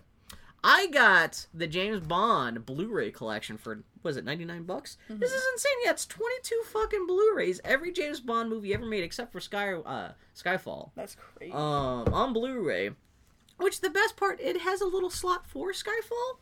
So you can because the idea it's a 50th anniversary, so you have all 50 years of the movies in this set. I was thinking, man, so it's 23 James Bond movies. If I watched one a day, I could get this whole set done in a month. But then I didn't realize every movie has like a commentary and documentaries, which I am a total whore for special features. And so I'm gonna want to watch every movie with a commentary, which is funny because like I'm not a big James Bond fan. The only reason I'm high on James Bond now is like everyone else is just because the latest Daniel Craig movie came out, and those are good movies. Well, Quantum of Solace, but whatever. So I haven't seen most of these movies. And so this is kind of a weird kind of like filling in the history lesson. And the other things, I know a lot of these movies are terrible, especially the Roger Moore movies. But it's still interesting just to kind of go back, and it's nice to have this on the shelf. Set. Yeah, no, it's Annie's really flipping designed. through the set right now. Yeah, it's two giant like hardback chapbooks. I think the first one is all the movies 1962 to 1981. Yeah, and the second was 1983 to 2012. And so I watched Dr. No, which is the first James Bond movie. And that's interesting because it really is kind of like a little bit of the origin of James Bond. Yeah. They talk about like the movie starts with his boss M yelling at James Bond for he's not using the right gun. James Bond up until this point he's been using a little Beretta, and I guess like in the mission right before Dr. No, his gun jammed on him, and so he got shot. And so this is like Dr. No is his first mission after he got shot because his gun got jammed. So M's all like, God damn it, James Bond! We got this new gun for you. It's a Walther PPK, which is funny because that's the gun that James Bond is most identified with. Yeah. Because that's what he used throughout all the movies, and that's actually what Q in Skyfall also gives him. He's like, here's your Walther PPK, but now it's special. And it's funny you see James Bond like lick it and kind of rolls it between his thighs, like, oh, I love my Walther. But it's funny to see in Dr. No like M being like, God damn it, take this gun. It's so much better than your girly Beretta. Which is funny. The only reason that scene's in the movie is when Ian Fleming, this is part of the documentary on this Blu-ray, was when Ian Fleming was writing the James Bond books, he had a big fan who kept on like hounding him about any inaccuracies about guns that he found in the series. And so I guess this guy kept on writing Ian Fleming to say, James Bond should not be carrying a Beretta, because that's what James Bond started out carrying in the books, too. Yeah. He's like, that's a bullshit gun. It's a gun for girls. And you also have him carrying it in like a soft leather holster so it doesn't ruin the line of his coat. He's like, that's bullshit because soft leather holsters get caught on the gun. You want like a hard shell holster. Yeah. And he's like, so I guess Ian Fleming was like, okay, what the hell do you want me to James Bond? Yeah. What should he be using? And the guy's like, you should be carrying a giant revolver. Ian Fleming's like, no. They had this whole interview with this guy who was yelling at Ian Fleming. Oh, with the fanboy? You actually see him. He's interviewed on this. Like, it was a featurette they made for like Goldfinger, where they're talking about why James Bond uses the Walther PPK. And yeah, Ian Fleming is like, you can't have a super spy running around. You can't conceal a giant like 9-inch revolver in his coat. And so the compromise was like the guy was like, okay, use it Walther PPK because that will fuck shit up more than a girly. He's so insistent on this Beretta being a girl's gun. Yeah. So he was responsible for the choice of the Walther PPK. That's pretty. But that's a great special feature on the disc. Man, John Connery is a greasy weirdo. He's such like just He's a super weirdo. Dick swinging. Yeah. Ew. Why do you think that what's his butt has the impression of him in Celebrity Jeopardy on SNL? Moneypenny. Yes. Oh, that kind of thing. But that's what it is. Like, it's true to some degree. He's kind of I've seen it's not like I'm unfamiliar with like Sean Connery James Bond. Goldfinger is still, aside from Casino Royale, probably my favorite James Bond movie. Mm-hmm. But like he's such like a young like. I forgot his James Bond is the defining characteristic of his James Bond, and he doesn't care about anything. Yeah. Like even girls are like. Girls are throwing himself at him, and he's almost contemptuous of women. Yeah. He's like, well, maybe I guess I'll put my dick in you. Yeah, my dick needs to stay warm until I can get back to England and fuck all these chicks, too. And, like, it's weirdly racist because he's running around Jamaica. Well, that's the other thing, too, because, like, this first James Bond movie, it takes place almost entirely in Jamaica, which I guess kind of explains why the James Bond theme is kind of a surf rock kind of thing. I never considered that. Aside from the fact that it takes place in the early 60s, which was a big surf rock era, but, like, it's kind of weird to listen to why it's all jangly brown, down. They kind of make sense if it's like a tropical kind of theme. I never considered that. But I guess that just kind of carried forward through all the other James Bond. That became the theme song for him. And but like for some reason, despite the fact that James Bond this first James Bond movie takes place in Jamaica, the villains are all Chinese. And so that Dr. No is a white guy made up like Chinese, but the funny thing is the makeup is better than the Korean makeup in Cloud Atlas. This guy actually looks like he could just be like half Chinese, but there's this one part where he has sex with a lady. She's got a bunch of weird eye makeup on. It did not occur to me until after the movie was over, I was watching the special features, that she was supposed to be Chinese. Just because I guess they give her the big like cat eye kind of like eyeshadow, but that's all they didn't even try to do any prosthetic makeup. And I'm like, how stupid did he have to be in 1962 to go, oh yeah, she got cat eye makeup, she obviously Asian. Because this is obviously not an Asian woman, even half Asian or anything like that. And between that and Sean Connery just being like, It's a really good Sean Connery impression, Bill. So that's my first step into the world of exploring James Bond. So speaking of James Bond, I wanted to talk about this in Skyfall and I forgot. Yeah. Moneypenny, the lady who plays Moneypenny. Spoilers for Skyfall. I don't know if it's deliberate, if it is a conscious. Oh, you're not in the case. No, you did it again. Bill, you're no good at holstering your books. There you go. You have to. I'm having a hard time putting the James Bond discs back in the case. Anyway. Sad. I don't know if it's a deliberate thing that she was told to do, or if it's just a natural thing. That she's black? She has a lot of the same facial tics and little facial movements and little smile. Like, her acting is almost exactly like Diana Rigg. You think so? Like, I've watched a lot of Avengers, and I love Diana Rigg. She's one of my favorite.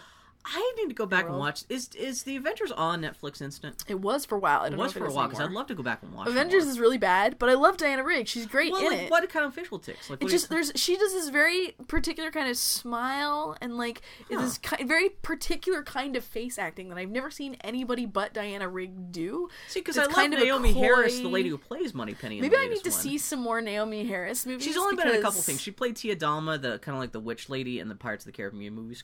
Oh, she did. Oh, she was the Columbina or whatever. What is it? Wasn't that her? What? Columbiana? There's like a terrible action movie. No, I thought that was with the black lady from the Star Trek movie. Is that her? No, not Zooey Deschanel. What's her name? Sexy Uhura. I thought that she was the lady from. I thought it was from the lady from Pirates of the Caribbean. No, the only other thing that I know Naomi Moneypenny Harris is from, she was also in 28 Days Later, which is a zombie movie, so of course you wouldn't have seen it. But she was she's fucking incredible in that movie. Like, I realized that about maybe a quarter of the way through Skyfall. I was like, why does she look so familiar to me? Well, and that's one of the interesting things. That's also one of the reasons why I wanted to get this James Bond collection. When it was revealed that this set was $99 on Amazon, I was like, oh man, I'm tempted because it's 22 movies for $99, but it's like also 22 movies that aren't very good. But then again, like, there's some movies I want to see. Like, I've always heard On Her Majesty's Secret Service is supposed to be one of the best James Bond movies, and the love interest in that is Diana Rigg. Yeah. And that's one of the big reasons, justifications why I bought that. And like, I'm sure that's on DVD somewhere, but like, you get this. I guess this has never been put out on Blu-ray anymore, but it's debuting on Blu-ray for the set, and I was like, fine, fuck it. If this lets me watch all the James Bond movies I ever want to watch, including On Her Majesty's Secret Service, I'll throw down $99 for that. So yeah, now I'll just be able to see Diana Rigg as James Bond's girlfriend in HD. Not his girlfriend, his wife. I know. That's Spoilers. right, Bill. But only his wife for about a scene and a half, I hear. Yeah. Well, did you hear that? I saw a great piece this week talking about how Daniel Craig, or James Bond has to be a Time Lord. Yeah. Because that sentence. that sentence, Bill. I'll just link in the show notes. We're already running along as it is. It's because... How can I respond to that sentence? James Bond has to be a Time Lord. Because it's established that Daniel Craig's ancestral home is the Bond family home. Yet, he has the memories and even the car of Sean Connery Bond? Because he has that 1964 Aston Martin. Okay, he has the car. Why do you say memories? Well, memories. Well, he seems to like... He says, what are you kind That's the thing. I'll just look at the show notes anyway. I'm never going to read this article. I can guarantee you right now. That's what it is. Specifically, nope. Because he has he ends up winning in Casino Royale. He ends up winning a 1964 Aston Martin from somebody in a card game in Casino Royale, which that was attributed. Like, oh, this is Sean Connery's car. But the car that he has, the 1964 Aston Martin he has in Skyfall, is specifically the one he had tricked out in Goldfinger. It's got the ejector seat. It's got the guns. Which is, like, you're talking about, it's already established that James Bond, this Daniel Craig James Bond, has only been around for a couple years. He's only been James Bond for a couple years. But he has this car that Sean Connery had in 1960. It's kind of like, they've muddled who and what James Bond is and how he relates to other actors who have played James Bond so much just with that one movie. It's kind of amazing. The only way I could be interested in this conversation is if Doctor Who actually had him meet another Time Lord who is James Bond. All they need to do have Daniel Craig play the Master in the next Doctor Who special. Is the Master also a Time Lord? Yeah. Okay. He's the only other man. Yeah. Okay. How have I not made you watch that much Doctor Who? Because I watched about. Oh, that's right. Because you only watched the season of Doctor Who, and Matt yeah, wasn't in it. I think the only good season of Doctor Who from my exploration of other Doctor Who. Annie's only seen the first season of Matt Smith's Doctor Who. I have tried to watch. What's his butt? Your favorite Eccleston. Your favorite Doctor Who. It's Matt fine. Smith is probably my favorite, but Eccleston is my runner-up. Yeah. I watched some of the quote-unquote best episodes of Eccleston. I'm like, okay. I watched some of the quote-unquote best episodes with Tennant. I'm like, alright. Matt Smith actually had production values. Yeah, it's also filmed in HD, just looks prettier. Yeah. Doesn't look like a movie that was shot on someone's butt. And I think I never need to watch Doctor Who again. I think I got enough Doctor Who out of that scenario. No, you got a good hit of Doctor Who. You don't really need to see any more Doctor Who. You know what it's about. Yeah. Yeah, so. And so, yeah, the only thing I did this week has been playing all my Black Friday games came. I have XCOM, Sleeping Dogs, The Journey Special Edition, Forza Horizon, Spec-Ops, The Line, and Dragon's Dogma. Spec-Ops The Line really is just... It's Gears of War starring Nathan Drake. Because it's a third-person squad-based shooter, just like Gears of War. Even like the way you throw grenades, it'll show you a trajectory of where your grenade's going to land and stuff like that. Just like Gears of War. But it's starring Nathan Nolan North. Yeah. And, but it's with a little sheen of Call of Duty because you're shooting brown people in the Mideast. Well, what I've heard about Spec-Ops is what is good about it is not the gameplay, it's the story. Yeah, I'm about halfway through the story. I'm about to the point where they're about to shock me with the revelation that the story is a Heart of Darkness tale. Yeah. Because I'm going through enemy territory trying to find this guy named Joseph Conrad. I talked about this last week, how that's the plot of the game. So I'm about halfway through that. Playing Forza Horizon, which is great because that's Annie played a little bit of this before the podcast, where it's a big open world racing game. It is neat that it's a sandbox racing game. That's very pretty. I like it just because that is a really pretty day-night cycle. I haven't had a chance to play anything else because I'm too busy watching fucking Dr. No special features and shit. And what else I do? Saturday night I had post-Thanksgiving hanging out with friend of the podcast, Terry Nelson, cartoonist lady. She was awesome. She ordered Petit Fours. How was it? From Swiss Colony, because, a couple weeks ago on the podcast I was flipping out about Swiss Colony. Mm-hmm. And she heard me, and so she decided, I'm going to order some Swiss Colony shit. It was great. She got them out of the fridge, she refrigerated them. I guess they get mailed to you refrigerated. So, like, the chocolate frosting, like, the outer shell is kind of like when it's cold, it hardens into, like kind of like a very hard truffle. But the insides, because it's mail-order cake, are just kind of, like, dry and powdery. So it's kind of like eating this hard chocolate thing with, like, sugary powder on the inside. It didn't taste bad, but the texture was kind of like, this is mail order chocolate cakes. That was fine. And then we watched a movie called Clown. It's Clown with a K. This is a movie, it's like a Danish movie based off a Danish TV show called Clown. It's all about this Danish guy who he gets his girlfriend pregnant. Oh, of course you guys would watch this movie. Have you seen I watched the trailer for it. Where'd you see the trailer for it? No, thank you. On Apple trailers. I saw the trailer and I was like, fuck all of this. No. But you and Terry, of all the people I've ever met in my entire life, are the sort of people who would watch that movie. Clown. You can't just pronounce it clown, because it's clown. Clown is about, this guy gets his girlfriend pregnant. And the girlfriend's like, I'm going to get an abortion because you're a terrible, terrible father, and I'm not going to raise this kid myself. And so he's like, I'm going to prove that I am a good father. I'm going to kidnap a small child and prove to you how good I can take care of him.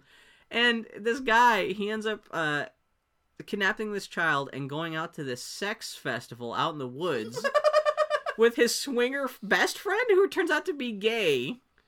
And they all get in fucked up trouble. They end up gangbanging this fat lady who lives in the woods.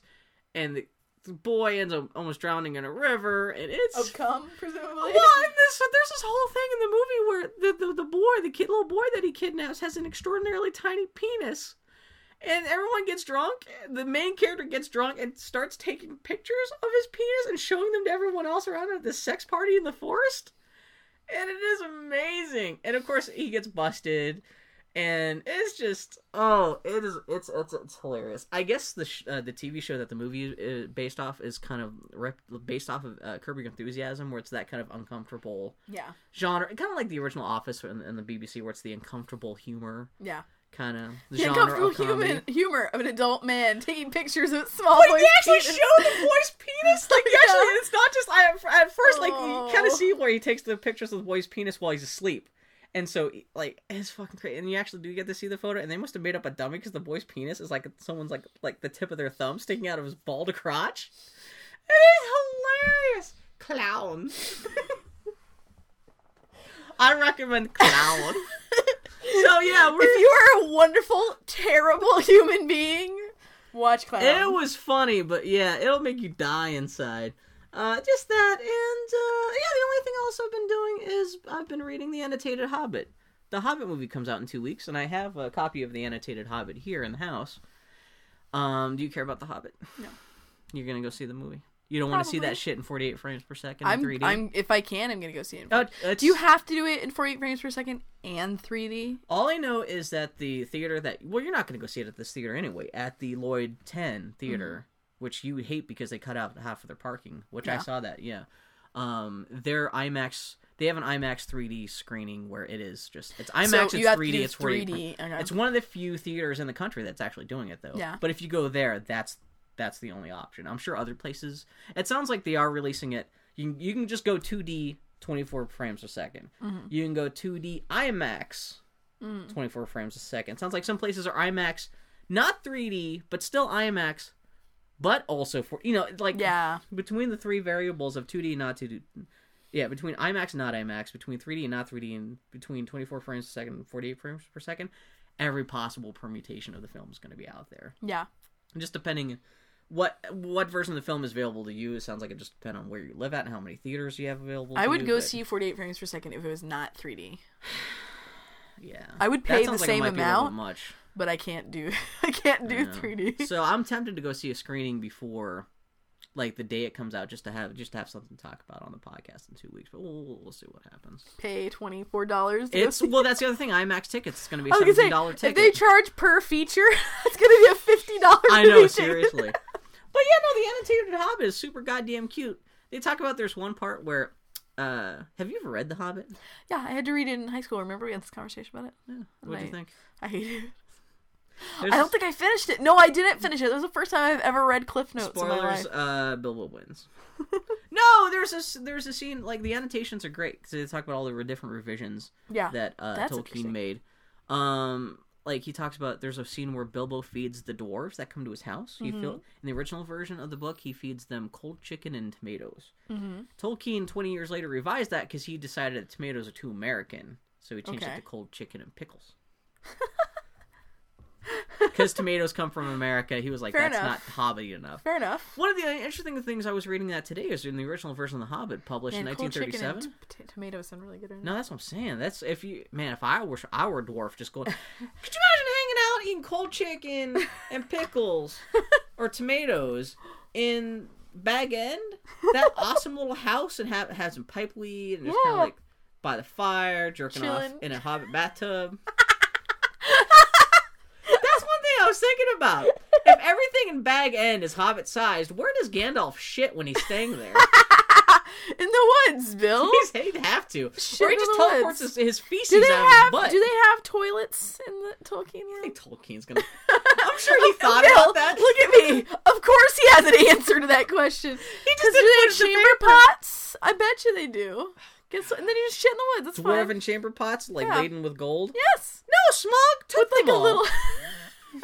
That's why the dwarves are so... They've been shitting in their own pockets. How do you shit into your pocket? You have to take off your pants? No, is there like a device, like a chest, like a rib spreader that just keeps your pocket open? No! You just, like, you know how they have those special things for dogs, like pants for dogs, that, like, have the pocket right over the butthole? Do you mean a diaper, Bill? No, but, like, specifically a pocket that's, like, affixed like a sphincter to the butthole. I've seen diapers. Why do you need diapers when you can just put a balloon on a baby's penis? Clown. That's it, Bill. Anytime you say anything terrible for the rest Clown. That is freeze frame roll credits. Clown. Clown with a K. What? Oh, my last note before we finally go into the annotations of The Hobbit. The annotations of The Hobbit. The most interesting annotation I've read so far was he was really talking about how in the original version of The Hobbit, there was a lot of asides where he, as the author, speaks directly to the reader. Oh, really? Because he wrote it like what a children's book is, where there's a lot of times where the author turns around and said, well, I told you what happened in the last chapter. This is why this character does this. And he said, the book got published that way, and then he would read that book after it got published to his kids, and his kids were like, why are you reading that? That just sounds stupid. Uh-huh. And he realized, well, like, that's talking down to children. Yeah. I should treat children as adults. And he went back, when he revised the book, he rewrote all that stuff just to say, it's normal third-person voice. Yeah. He took out all the parts where, like, Peter Pan does this all the time, where it's always, like, addressing the, like, I'm going to tell you a story about Peter Pan. This is why this happens. Right. This is why this character thinks this. And so, yeah, he went back and decided, well, if I should just go make The Hobbit a story for people. Not a story for children, but make it a story for people. And just assume that if kids are young enough to understand the story, that's fine. If not, then, they could just read another book. But that's interesting, kind of the evolution of The Hobbit from a children's book to just a book by Tolkien's own hand, spurred on by the input from his own kids. Kind of interesting. Mm-hmm. His kids had taste, saying, fuck this shit. Why you gotta tell me what Bilbo's thinking? Just show me what he's doing, Yeah. Pretty cool. The end. I'm glad you're having a good time with it. Cloud. Cloud. All right, friends. We're going to take a little break, and we'll come back for the Geek Week in Review.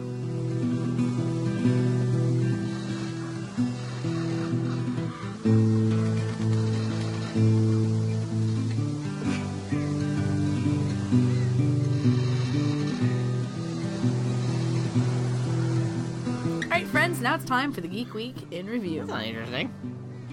I was goading Annie for having a really flashy comeback going into this next segment, and that's what you. Bill, give me your flashy comeback. I laugh like Michael Sheen. I'm going to steal your baby. Studio Ghibli has announced its next. Sorry, I stole the baby. I stole the TV. Sorry. You done? Yeah. Studio Ghibli has announced that its next two films are The Wind Rises, directed by Miyazaki, which will be based on Miyazaka's manga about the engineer who designed... Close enough. Annie, what I'm going to say, I'm going to ask you to come over and read all this shit for free and then... criticize you constantly for it. Annie, you're not energy enough. You're not getting it right. I'm the Pete Horner burger dear Liz Lemon. Anyway, go ahead. Apparently, it'll be based on Miyazaki's manga about the engineer who designed the Zero fighter plane during World War II. I didn't know he had done that manga. You know what? I didn't hear about that either, but it's interesting because supposedly Miyazaki's interest in flying stuff is a result of the fact that his family owned the Miyazaki Flight Company, which I guess designed and manufactured the rudders for these Zero planes. Interesting. Which is funny because, like, if my racist grandfather who fought in Italy during World War II knew that, like, one of my favorite filmmakers is this animation guy whose family helped build the Zero fighter planes from World War II, he'd probably kill me. Yeah. But yeah, no, that's interesting. Would be interesting. So I guess he decided, well, the manga that I don't know how long this manga is. I don't know if it's just a short he did, like a one-off, or it's been an ongoing series he's been doing for a long time. But I guess it's the sort of story of the guy who designed the Zero fighter plane for Japan during World War II. But everyone's as pig people, which is kind of like. Did you ever see Porco Rosso? I know of it, but I'm not seeing it. It's a movie about a pilot about a guy who's turned into a pig, and so everyone's wondering if this is going to be kind of like a spiritual successor to that. Who knows? It'll be interesting to see. What about the Zero plane? Yeah, no, exactly. Yeah. So it'll be kind of funny if it's like kind of like a biopic of this guy, but also mouse. Yeah. Where everyone's pigs and chickens and shit, yeah. The other film announced was The Princess Kaguya story. Yeah, I guess so. Directed by Isao Takahata, which will be adaptation of the Japanese legend Tale of the Bamboo Cutter. I've heard of the Tale of the Bamboo Cutter. I can't remember which one. Yeah, because I know it's a famous story. Isao Takahata, he's the guy who made the hilarious Grave of the Fireflies. Yeah. So two feel-good crowd movies. pleaser right there. Yeah, so but those are going to be the next two movies from Studio Ghibli. That's awesome. Like not just on the books, but those are going to be the next two. And yeah, Miyazaki and Takahata, they're the Studio Ghibli's two big directors. So it's nice to see both those guys. I mean, Miyazaki's. Well, every goddamn time Miyazaki makes a movie, he says, "Oh, this is it. This is my last." And then he turns on 6 months later. I am making a movie about evil vegetables. Maybe he's pulling a Lucas. Maybe he wants to make his last fighter pilot World War II movie, and then he's done. Yeah. Because if you're gonna go out on something, it'll be something deeply personal, and this seems like it's something that's very personal to him. Yeah, exactly. So I mean, oh man, hopefully not Ponyo. I love Ponyo, but that's not quite the statement you want to end your career on. It's like a girl who is a fish. Ponyo is, I think, my favorite Miyazaki movie. Well, that is kind of sad. Also, The Wind Rises. If that's his last movie, that really sounds kind of like apocalyptic end of life spiritual. Like The Wind Rises. The wind is Miyazaki's spirit. Yeah. Oh man! Now if he dies, I'm gonna blame you. It's all my fault. Yeah. So that's cool. In other news, it sounds like Joseph Gordon-Levitt may be playing Batman in the 2015 Justice League movie. Yeah, because I guess it was confirmed that there will be a new Batman. Well, we knew there was going to be a different Batman. See, I hadn't heard too much about this. Well, it was going to be. This is apparently the Superman movie that's coming out. That is the Superman that is in this Justice League movie. They've said that much, but they've said that it will not be Christopher Nolan's Batman. But the reason why people are assuming it's Joseph Gordon-Levitt is that they have said there will be a connection to the Spider-Man. Spoiler for Dark Knight Rises. Well, what's funny is that everybody's like, why doesn't he become Nightwing? Which is just the most adorable just question. Macho Robin? When Robin grows up, he becomes Nightwing. Who gives a shit? But my thing is that it's not that I think Nightwing is invalid as a character, but when you're making a movie where you're trying to make $1 billion, you don't make it about Nightwing. That's kind of what Justice League featuring Wonder Woman, it's like Superman, and Nightwing. So Justice League, is that like Wonder Woman? Are they going to have to cast? Well, I'm assuming it's going to be. Woman. Who is it playing Superman in the next Superman movie coming out? What's his butt? Pretty guy. Some British dude. Handsome guy. So they're going to have to cast a Wonder Woman, right? Yeah. It's weird because this is going to be a Justice League movie where the only person who is already pre-cast will be the Superman. Everyone else is going to have to come up with new characters. Yeah. Because they're going to scrap Ryan Reynolds. That Green Lantern. Oh, is Green Lantern not part of the Justice League? I'm pretty sure. Yeah, he is. Which sucks because Ryan Reynolds doesn't necessarily... I've never seen the movie, but he would not make... You could make a good Green Lantern movie or make a good... Justice League movie? Yeah. Starring Ryan Reynolds as a Green Lantern. It's not like you have to get rid of Ryan Reynolds, but I could see if they just want to start over. They're not going to associate it with that movie. It's not going to happen. That's kind of a shame. But, A website has been created that lists all the theaters will be showing The Hobbit in 48 frames per second next month. Bill will add Andy and I, we just spent 20 minutes talking about this before on break, just talking about where we're going to go see it. Bill will note the list. Because Annie doesn't care about The Hobbit, but she's interested just seeing what this movie looks like in 48 frames. Peter Jackson is a beautiful filmmaker. Like, it's worth showing up for his movies, even if they're not very good. King Kong is an empirically bad movie, but I don't regret seeing it. Yeah. It's like, I'll see what he does. And 48 frames per second, I want to see what the fuck that's like. Especially in something like The Hobbit. 3 hours long, half CGI, yeah. Yeah, like something so fantastical to have that extra, touch of reality. That's almost like the ultimate test of 48 frames per second. Yeah, exactly. A movie that long with that much, artificial imagery? Yeah. To see how well that holds up. Like, not a war movie, not a sports movie. But kind of warm, fuzzy, a hot trolls. Yeah. We're a bunch of dwarves eating fruit. We're washing dishes, singing a song. Yeah. The new Star Trek movie has a synopsis. When the crew of the Enterprise is called back home, they find an unstoppable force of terror from within their own organization that has detonated the fleet. I was like, really? Detonated the fleet? And everything it stands for, leaving our world in a state of crisis. With a personal score to settle, Captain Kirk leads a manhunt to a war-zone world to capture a one-man weapon of mass destruction. Boom, boom, boom. A lot of people are assuming the very first Star Trek episode? Mm-hmm. Oh, no, the second Star Trek episode after the pilot is about Captain Kirk has a best friend who develops godlike powers and threatens the whole universe. Yeah. And so this sounds like kind of what it'll probably be about. So it's the Rainmaker. What the hell's the Rainmaker? From Looper. Oh, it is the Rainmaker. They should just tie it into that. Man, what's Looper? My birthday's next weekend, and I was like, oh man, I love having people over for movies and stuff. I either like to have people over for people to hang out, watch movies on my birthday, or I go to the movies myself. Mm-hmm. Looper will be at the Hollywood Theater in 35mm. Oh, really? Mm-hmm. Looper, I think it comes out on Blu-ray on Christmas. Did you see down at the Hollywood Theater? Is it the Hollywood? What's the one that's downtown Portland? The Fox Tower. Not the Fox Tower, but the Living Room Theater? Not the Living Room Theater, where we went to go see Blade Runner. Oh, Cinema 21. Cinema 21. It's Bogart week next week. They're showing it started today. Every week. So spoilers if you're in Portland and you love... friend of the podcast, Casablanca, will be showing at they're doing Casablanca, Maltese Falcon, and The Big Sleep. The Big Sleep. It's those three. I think there's one more. I think I know that's on my birthday on Wednesday. That's where I was thinking about going there, but like I don't know if I can sit through 3 of those movies.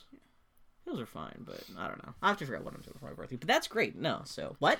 Dan Stevens, the dude who plays the main dude Matthew Crawley on Downton Abbey, may be what's leaving up with this? the show to focus on breaking into Broadway. He may only appear in the first episode of season 4 and then vamos. Yeah. Have you seen Downton Abbey? He is actually the character that made me stop watching, because it's his big speech where he's like, I am Downton Abbey, that made me stop watching. No, that's the guy who's hearing the him. speech. Oh. Because over time, the main character has kind of become this guy who's going to inherit I watched Downton Abbey. half of the first episode. Downton Abbey, it sounds like season 3 is mostly aired in Britain. It's going to start up here in the States in January. So it sounds like he's only going to be around for like one more episode. And yeah, he wants to be on Broadway. He wants to be a Broadway star. Not even like on the West End or anything like that, but like he wants to sing in New York. God bless. Most people, I guess a lot of people consider that like a downgrade, but hey, at least you know what it depends if you're into the theater, that's the apex right there, my friend. Yeah. So at least you know what he wants to do. But yeah, he's kind of the main character. I don't know what they're going to do without him. Because supposedly Maggie Smith is leaving at the end of the season, too. Oh, really? So you're kind of losing everyone's favorite character, and then the main character is leaving. That's a hell of a thing. What a personage of historical significance from like the 1920s or 30s can you have slide in there to suddenly become the main character and or Maggie Smith replacement? Does it have to be? Is there like stunt historical figures in Downton Abbey? Sometimes. Could it be? What they do? They kind of mash it with Harry Potter. Grindelwald. There we go. There we go. He comes to power at Downton Abbey. There we go. And it's Downton Abbey, but it's also Grindelwald the Wizard making out with young Dumbledore. There we go. Boom. Done. And then you got hot gay stuff, but it's also Harry Potter stuff, and people are gonna love to see that shit. Who do you cast as young Dumbledore? Michael Sheen is young Grindelwald. Martin Sheen, because he's already old, but he's not that old.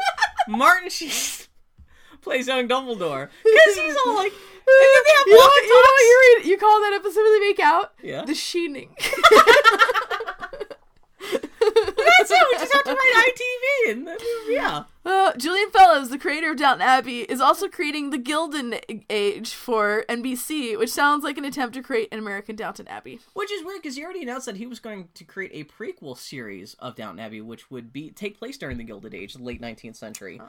Which would document how the mom of the Downton Abbey family, because she's from America, how she got introduced to the Downton Abbey family. The Crowleys. Is this not that prequel? No one knows, but this sounds like it would at least be taken to the same.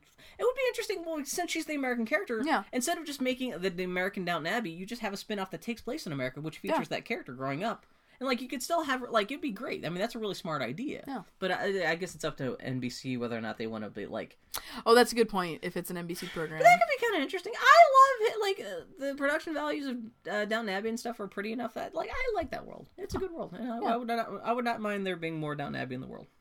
Dark Horse has announced a limited edition of the Hyrule Historia book coming out this winter. Yeah. Limited to 4,000 copies. What is special about this limited edition? They're already sold out. It's hardcover. Uh-huh. It's supposed to be a fake leather cover that looks like, I guess it's got the crest of Hyrule on it. Yeah. And it's supposedly the cover is made up to look like an actual real book from the world of Hyrule. Oh, that's it's like kind of almost like what they did with the Finder special edition, where it looks like Marcy's book from Finder Talisman. So I guess it's that same idea. That's awesome. Cost twice as much, but it's already sold out almost everywhere if you go online. Wow. I already put a pre-order out on Amazon. But did you see the Nintendo Power cover got leaked this week? The last Nintendo Power, sculpted by friend of the podcast Leslie Levings. It looks beautiful. It's amazing. It's really great because it's an allusion to the first cover of Nintendo Power, which was a clay universally adored online. I love that everyone's feedback online was like, well, it was a nice touch that Mario's about to jump on the flag. Yeah, it's the to end the level. It's fantastic. That's a nice, and like really Leslie did nice a great touch. job. It was a good idea. Yeah, it's really well done. And it's new Super Mario Brothers 2. Mm-hmm. You know, it's like, oh man, that's very fantastic. Good times.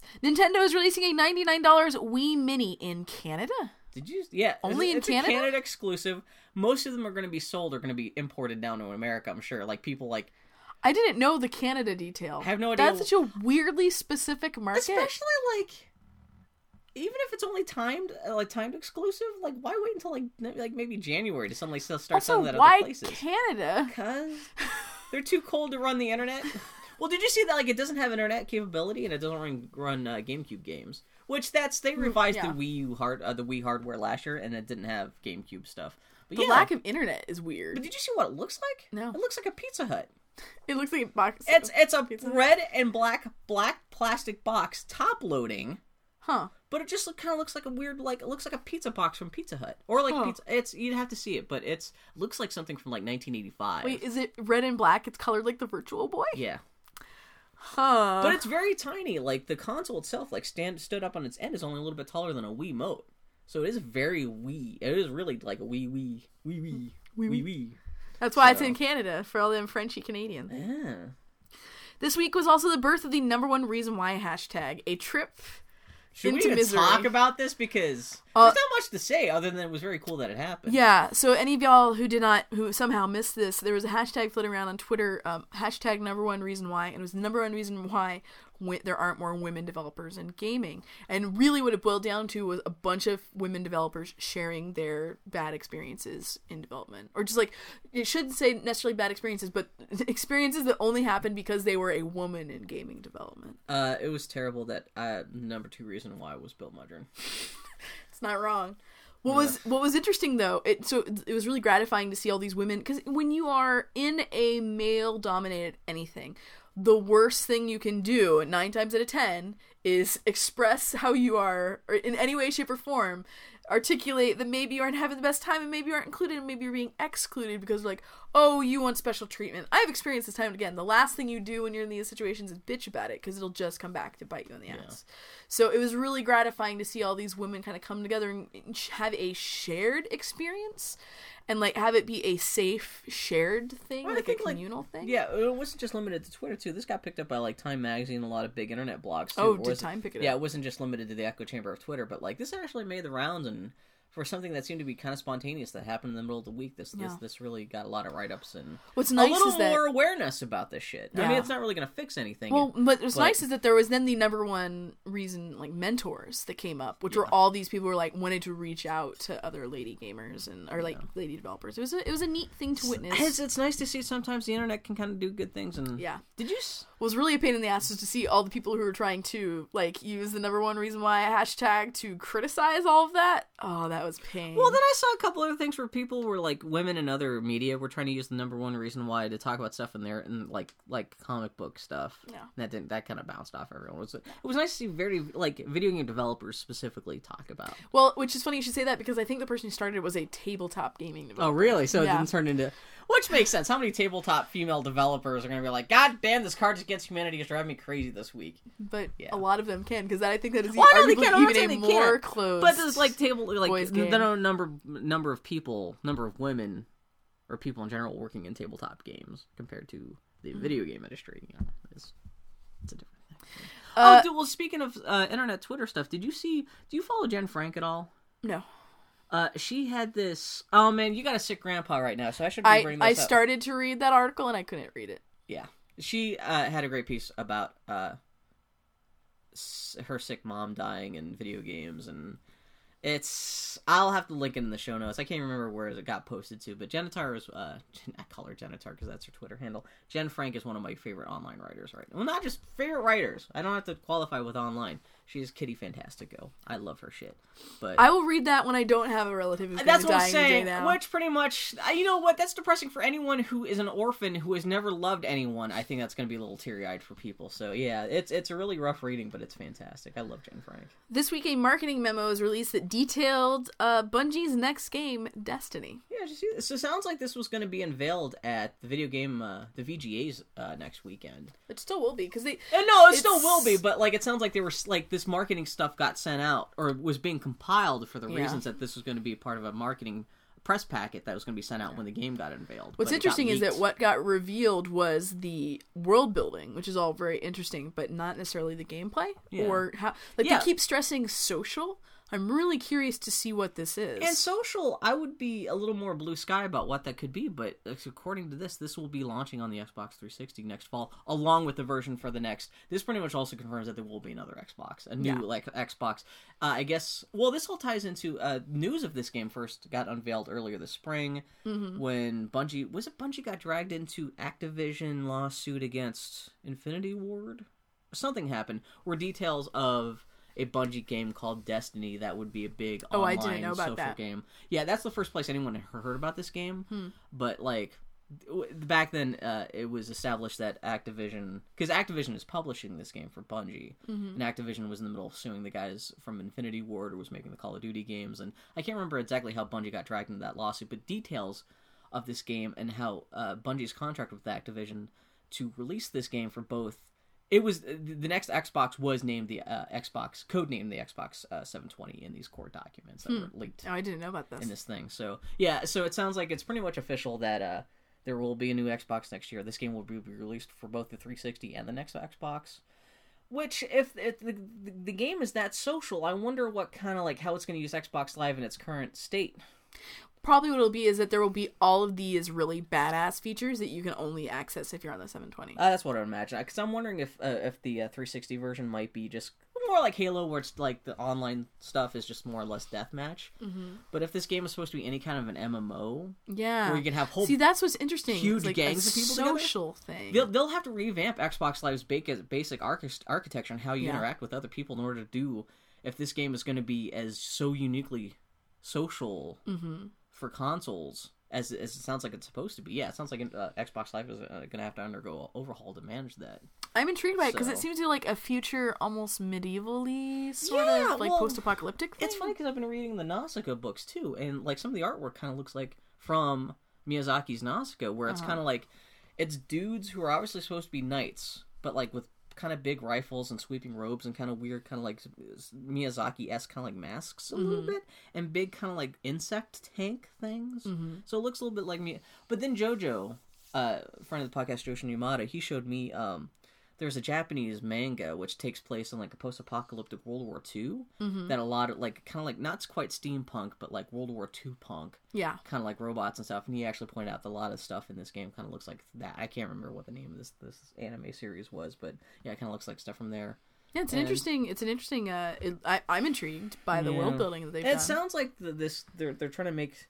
Well, it's weird because Bungie's. The court documents got leaked, which talk about how many games they're going to produce for Activision. The contract was they're going to produce 4 games between now and 2020.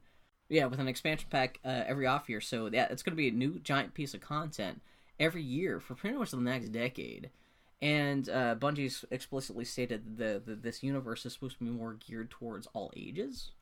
It's supposed to be more mythic, more kind of Star Wars-esque.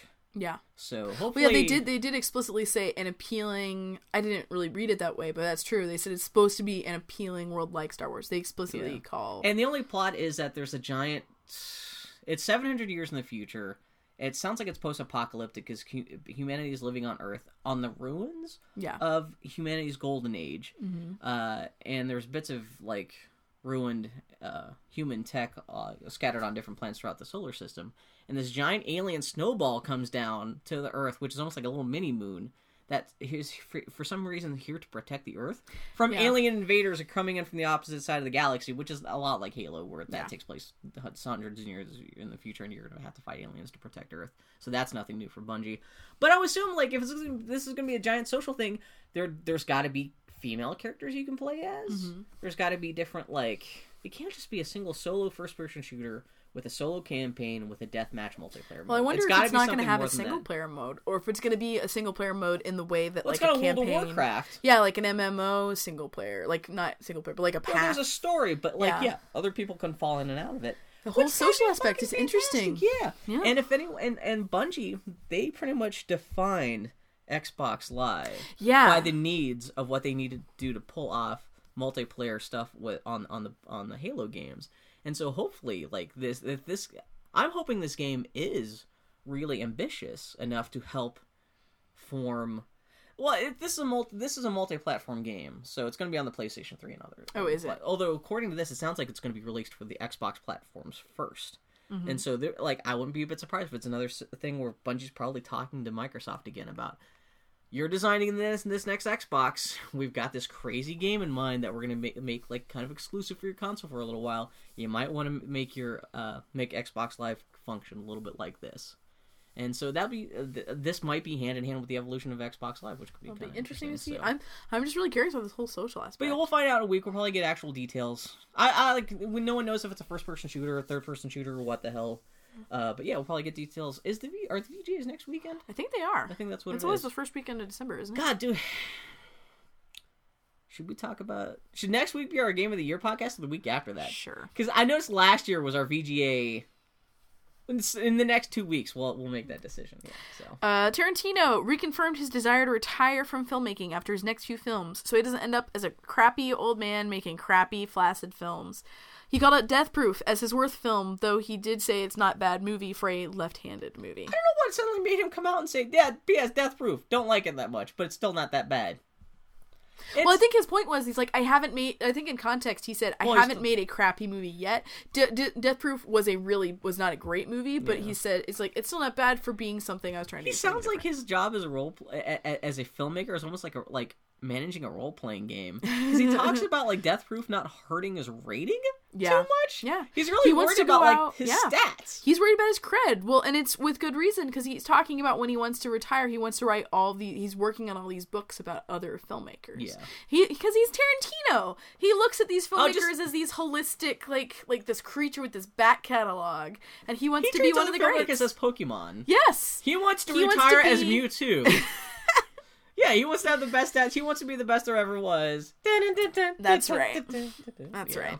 Bethesda came out and said Dishonored sales, both in October and on Black Friday, managed to beat expectations, and that Dishonored will probably become a franchise. Woo! I'm not so interested in the franchise aspect, but it's great that game sold well, because it was a good they can iterate what's in the first game. It's a good game. Well, I'm glad that they did making a game. I don't know. It could still be Corvo, because it's established at the end of Dishonored that he still spends the rest of his life in service to... Well, it depends on your ending. That's not what happened at the end of my game. What happened? This is another game where it's like, what happened at the end? It's got to be prequel. It's got to be about young what Corvo. Happened at your ending? At the end of my game,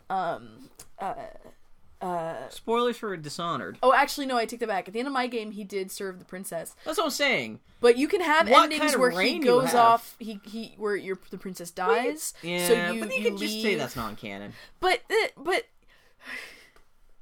you dude is like, choice! Why doesn't choice matter? Oh, that's not canonical. I don't think princess dying is canonical. So speaking of choice, you had asked before what was good about Minerva's Den, and it made me think about it. I played Minerva's Den and Walking Dead right on top of each other, and where they're both good is that where Minerva's Den chooses to discard like a huge part of BioShock, which is moral choice. There isn't any moral choice in BioShock, in Minerva's Den, which was kind of great. And then in Walking Dead, it's like where you have choices, but they're not on moral guidelines. Yeah. And it was interesting to have all these games, because choice in games is ridiculous, because it really is good or bad. Like, that's one of the reasons why I kind of liked Mass Effect, and that your choices, where they are on moral lines, they have ramifications that you don't necessarily see immediately. And when you choose to be Paragon or Renegade, it's not evil or good. It's just kind of, like, wholesome or badass. See, I think one of the most canny decisions with The Walking Dead was, too, like, in video games, when you have moral decisions, there's only so much those moral decisions can affect the story and the plot. Right. Because you're still always being focused towards... You're being funneled towards a very specific ending. Sometimes the flavor of that ending can be different, but just mechanically, there's only so many different ways situations can turn out in a video game. Yeah. And so have it be a budget downloadable title for $5 on Xbox Live or whatever. And so, instead of pretending that these moral choices you make are going to be world-shattering stuff, sometimes it's, are you an asshole to this person or not? Yeah. So someone's going to die in this situation. It's two different people who really aren't that much different from each other, but, like, you just might like this person more, but this person might be more effective in combat, but you know they're probably not, neither of them are going to last for very long. Yeah. But instead of trying to make one person, like, oh my god, you have to save this person, or this other person's, it's not black or white, good or evil choices. They own up to the fact that, like, in the end, these choices aren't really going to affect the overall story that much. It's just the flavor of your experience. Well, it's funny that you say that, because that is how it is. That is how it is. The game literally opens which says this story, like every single episode is like the choices you make in this game affect the story. Yeah. The game does not present it that way, but you perceive it as it's nice that it adds flavor. Whereas in a game like Mass Effect, where I would argue the same thing, there it's like you're like, oh well, that's not. But BioWare came out before Mass Effect 3, and they made the mistake, which bit them on the ass, of coming out and saying there's going to be so many crazy endings to this series. Like, how this series... How do you define an ending, though? There was a quote when they came...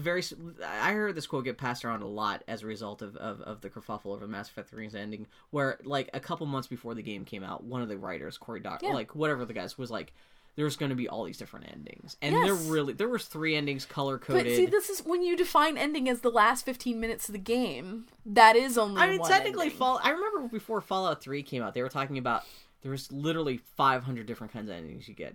They're all really the same ending with slightly different things. What is the ending? I would argue that when you look at the Mass Effect series as a whole, the entire final game are different endings. Is what you experience at the end of the game. That's the thing. Mass Effect 3, you essentially it's experience... the end of Mass Effect. What you're told is a result of your actions is different, but what you experience is almost the same thing for everybody. Well, I mean, but again, it's all about the details in those moments. Like, did you destroy Malin's data? Did you save the Arachni? Did you, like, those moments are entirely different. There are all these different things that are happening based on your course of the game. That's the body game. I'm just talking about the ending. But that's my whole thing is that the ending of Mass Effect is Mass Effect 3. That is how I perceive that. It's like... Man, you know what people can get more of? Talking about the ending of Mass Effect 3. Congratulations, you feel about Mass Effect the way I now feel about Prometheus. Yeah. Spike and Entertainment Weeklies came out with their Game of the Decade nominations, and I did type Entertainment Weeklies. That just sounds like an old person. I love the Entertainment Weeklies. So I was really confused by your weekly Game of the Decade nomination. That part of that sentence really tricked me up. I had to read it quietly 2 times before I could say it out loud. Their listing includes The Legend of Zelda, The Wind Waker, Half-Life 2, World of Warcraft, Shadow of the Colossus, Wii Sports, BioShock, Portal, Mass Effect 2, Red Dead Redemption, and Batman Arkham City. So, so these, is it 10 games for Game of the Decade? I'm assuming they're trying to figure out, like, they want people to submit their nomination for what they think is the best game. It's not like Time Life where they choose the Man of the Year, where sometimes that could just be the most notorious. Like, I think Hitler was once Man of the Year. That doesn't mean that they're saying this is the best Man of the Year who did the coolest stuff. It's just the most notable person to change the course of history all the time. What would you choose? What would be your fate? What do you think is the game of the decade? See, that's the thing. It's like, which is the game, which is the game that defined that decade, or is it the game that was most meaningful for you? Or which game was the most, had the most impact on the games industry? You can go from your personal favorite versus what do you think was If I look at this list and I say in terms of impact, it's World of Warcraft. World of Warcraft was the point where games...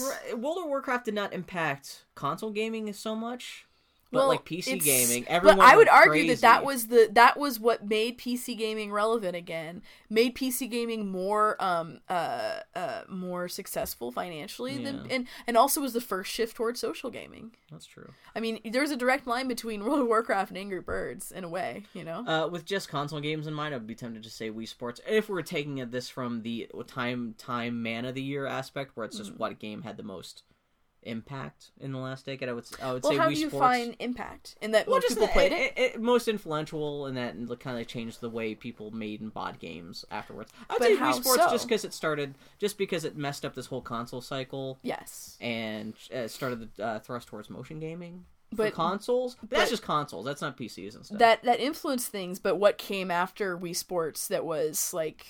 Well, nothing. It didn't really establish its own genre other than shovelware mini games for the Wii. What's your personal favorite? What's the best? If I had to pick my best of this list, it's Red Dead Redemption. I forgot Red Dead Redemption is on there. Really? Because it's like Batman Arkham City's on this list. Man, Portal, I enjoyed the hell out of. BioShock was Portal great. 2 is a better game than Shadow of the Colossus. I enjoyed all these games, but games that got under my skin and just stay with me everywhere I go, it's Red Dead Redemption. It's weird that Wind Waker is really popular. For an unpopular Zelda game, it's really popular, but it's not like it really changed the, I don't know. It all depends on your parameters. Mass Effect Effect 2, motherfuckers. That's right. Mass Effect 2! I love Mass Effect 2. Mass Effect 2 is great. Though you had said that the problem with Mass Effect 3 is that it starts with the elimination of all mankind, and that's weird that you're then fucking around. Mass Effect 2, human beings are being liquefied. Like, they're disappearing. Colonies are disappearing. Out there. It's like finding out that, like, Denton, Texas just got liquefied. Which, if you're in Denton, Texas, is that really sucks. fucked up. Yeah. But I'm just saying, but if you're in Portland, Oregon, you're like, sucks to be in Denton, Texas. What's on Oh, man, this Forza Horizon. I haven't beat level 2 yet. The Topps trading card company announced this week that after 59 years of service, they're removing the Bazooka Joe comics from their bubblegum packaging. Yeah, fuck you, Bazooka Joe, and your fucking eye patch shit. Why does Bazooka Joe have an eye patch? I always wondered that. Tragic bubblegum accident? But yeah, he probably blown a bubble and the bubble blew out his eye. Yeah. Which is kind of maybe because it's selling bubblegum. Well, it's Bazooka Joe. It's Bazooka bubblegum, which is just like eating rocks. And so he probably tried to blow a bubble with it, and instead of like because the gum is so rigid and inflexible, instead of bursting into a bubble, his eye just blasted out of his face. So all that pressure built up in his face for trying to blow that bubble had to go out somewhere. It's because he's a Cerberus agent, and it's his ocular detonator. But yeah, no more. It's been a rough couple weeks for like terrible snack food between Bazooka Joe getting retired. Well, it sounds like they're going to replace the Bazooka Joe comics. I was going to say no more Bazooka Joe comics. That's different from no more Bazooka Joe. It sounds like no, they're actually retiring the character, and it's just going to be like, here's trivia. Here's so it's funny. I love the fact that I didn't realize Bazooka gum was even still around. See, that's the thing. It's like the reason why you only know about this because it's ending, and that's the last time you've heard about Bazooka Joe since you were 11 years old. That's why Bazooka Joe is going away. Like everyone's so depressed that Twinkies are going away. Dude, I have Twinkies. When was the last time you had Twinkies? Like maybe about 2 months ago. Yeah, Twinkies, man. Twinkies is something like you eat every 6 months, and that's about all you can do. Yeah, or it'll just not like less often than KFC, but more often than like oral sex. Alright, friends, we're going to take a little break. We're going to come back and talk some Walking Dead spoilers. That was the fastest Geek Week review I want to be out of here in 20 minutes, so we got to get back in the cavern, in the canyon, excavating for a mine, dwelt a miner, 49er, and his daughter, Clementine. Oh, my darling, oh, my darling, oh, my darling Clementine, you are lost and gone forever, dreadful sorry Clementine. Okay, we're back now with our Walking Dead spoiler cast. Now is the part where we hold hands and weep. So what'd you think of the game Set our overall? peeps to weep. It was really good.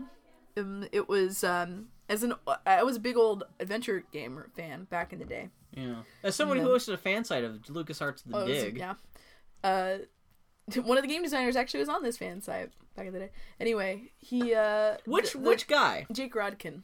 Because I just started listening to the Idle Thumbs podcast. Yeah, he's an Idle Thumber. That's a good little podcast. Mm-hmm. And I started listening just because I knew that some of those guys had worked on this game. I'm officially a fan of his now. He's a really good graphic designer. Like, he did the Sam and Max fan site, which was beautiful. It was a gorgeous website. That's one of those fan sites where you look at it and you're like, you can get paid to do this, which is why he started he was their web guy, I think. So is he one of the writers? Because I know one of the graphic designers, Telltale graphic designers, was like creatively like the head creative guy. That's amazing. What's his name? Sean Vanneman? Yeah. It was Sean Vanneman and Jake Rodkin. This is kind of their game. They did a good job. For a couple guys who came up through like the art department and through the thing is they're both. I mean, if the other guy's anything like Jake, they came from adventure games. Yeah. Like a lot of Telltale is like adventure game fans. That's why they made them. But this was really, really interesting because it was really, though they were still stuck with the Telltale engine and all those not limitations, but all of those aspects of it. It's a limited engine. There's only so much you can do storytelling wise. It was really not even about storytelling, just from a gameplay perspective. It was. That's what I mean. But mechanically, there's only so much you can do. Yeah. It was very much so just boiling down to the important parts of adventure games without any of the crap. Yeah. You know, without having to worry about inventory management and like arbitrary puzzles and stuff. Not that any of the puzzles were difficult or taxing, but they shouldn't be, because it's really about you're just doing these small problem solvings in an environment that just kind of helps build tension and like build detail to the world. Like it was in a lot of ways the best adventure game ever made, and that shows everything adventure games should be. It's really more just an interactive story. Yeah, because of the adventure games, like the tropes of like there was no real puzzles. There's no real, it strips away all the finagling bits and just boils everything down to pure story, which is why everyone's and dialogue. Yeah, and but little design decisions like the time. There's a timer on all of your dialogue choices. Like little things like that. They do a really good job of building tension. Also, one awesome thing they do during all of the games is there are these very set ways that the game works, and then they'll break them just for a dramatic moment. Like I think it's in episode 2 where you take the... Fuck those moments. There's one in episode 5 I think about, but go ahead. Yeah. But there's a moment in, I think it's in episode 2, where you bring this guy who's wounded out in the woods back to your camp. Is that the guy who gets the bear trap on his ankle? Yeah. Yeah. And you're talking to this woman who's been taking care of him, and as you're talking, like there's a dialogue option and there's a timer ticking down for which choice you're gonna make. Before you can even make a choice, a zombie attacks her. Yeah. And it was a great little thing. Or like there's a moment where a character dies in my game, and which character? Spoilers for The Walking Dead. Carly. Like 2 or 3 seconds. Carly is the lady at the beginning of the game that you can choose to either save Carly or Doug. Oh, you chose Carly? I did. There's a moment, but Doug. It's the same moment that Doug dies, presumably, because I think the same thing happens. Oh, but when they get shot, yeah. Yes, I'm gonna finish my thought. Jesus Christ. So right before they get shot, you can have a dialogue choice, and one of the possible things that can happen is it says, Carly will remember that. But then she gets shot 2 seconds later. That was such a great fake out. That was like, oh man, Carly will remember that. I wonder how that will affect. And like as soon as I thought, I wonder how that will affect, she gets a hole in her head. There's a part towards the end of episode 5 when you're walking with Omid and Krista across a wooden bridge. You're walking across the rooftops. Where it's kind of like this weird. It switches from just like walking to like you have the cursor. And you have to walk across the bridge. Yeah. You think something's going to happen. It's going to turn into a QTE. Yeah. And no, you actually walk and nothing happens. But it's I kind of dug that, across though. And you're like, fuck, what? You just See, but it's about that tension. Yeah. It's about the tension of that moment. They did that with a stupid speak and spell adventure game. Yeah. Like, yeah, that's fantastic. Which is great, because what I think, this is a perfect example of a game where the gameplay was not difficult. It was not a difficult game to play. Once you got used to some of the action controls and stuff, like shooting and stuff. Well, yeah, I mean, but like, it is not, like, I should say challenging. Those were difficult because it was this game difficult on your iPad. And you can, because it's out on the iPad. But like it was not a challenging game. There were some technical difficulties, but not challenging. And all of the tension does not come from difficulty. It comes from genuine narrative tension. Yeah. And I think about, there are oftentimes I'll be playing a game and I'll just kind of maybe pause and get a drink or something, and I'll come back to a moment and the moment will be totally broken because whatever tension there was has been, like, I've had a moment to walk away from it and clear my head. Yeah. And like there's a moment in Heavy Rain, one of my favorite moments in Heavy Rain is where you're crawling through this air shaft and there's broken glass in the bottom. It's not hard to navigate. They're assuming that if this moment is crazy intense only if you're in the moment, in the character, and you're like, shit, he's crawling through glass in his vision. And Walking Dead does a really good job of a lot of that, and it's a total success. Like, that is a huge success. Because story comes first in The Walking Dead. Story comes first, and beyond that, character comes first. Well, that's also, it's so impressive that this game, coming from the art department, largely the creative guys in charge of this game coming from the art department, not necessarily the writing or the, like, it's coming from the bottom up of the staff rather than the top down. And, like, a lot of people point out, like, kind of like the one episode that was written by a professional screenwriter, Gary Whitta, the fourth episode, not necessarily the best, even though that guy's, like, the Hollywood, I don't know if he's a millionaire or what, but, like... Don't put your hand over your face. Oh, in between the microphone and your mouth. I'm contemplating and rubbing my beard. But yeah, no, the one by Gary Whitta was not necessarily the strongest one. Yeah. It was the ones that are by these guys who genuinely just know These and love guys could have adventure written, games. what's the movie with blind Malcolm X? Oh, spoilers, he's blind. Book of Eli? Book of Eli, spoilers. Oh yeah, blind. Gary Whitta did write that. Gary Whitta, I'm pretty sure, is writing the movie based on the Penny Arcade strip. What? Do you this remember? Is a thing? Do you remember when Penny Arcade did the thing and they did Automata? Oh, that thing. And then there was a third one that was about the little boy in a space station. Yeah. And they never did anything with that because it immediately got optioned as a film. I'm pretty sure Gary Whitta is writing the film, the screenplay. Do not want. Anyway. Yeah. Anyway. Yeah. Anyway. The yeah, love to the Penny Arcade guys. But yeah. The Walking Dead, it was just kind of, it was not a perfect game. It was still kind of clunky, but it was like all the good parts of an adventure game without any of the shitty ones. Yeah. They did a great job. Like a really great job. And those characters were so fully fleshed out. Characters that you hated or characters that you liked, you got to learn more about them and see more of them and have really meaningful conversations with them. And you're absolutely correct. It was a choice in a game, but most of the choices that you make do not necessarily impact gameplay or even necessarily the story. It impacts your relationship with the character in a meaningful way. And what I was really impressed with Walking Dead in particular was that in most video games that have choice, you feel pretty, like, you'll get to a point and you'll be like, man, if I had made this choice, this would have happened, as opposed to what is happening now. Walking Dead did a great job of kind of removing a lot of the seams. Like, there were some obvious things where it's like, if you saved Carly or Doug. Yeah. Like, you know, like those sorts of moments. But they did a really good job of the whole game, at least the way I made all my choices, it all felt real. Like, that all felt like that was what happened. And I can't imagine any other way. Like, a lot of people were bitching about the end of Mass Effect 3, where it's like, oh, well, this would happen. If I had chosen this, then this thing was almost identical would happen. And my first instinct to that criticism was, but that wasn't what happened to me. My story was this.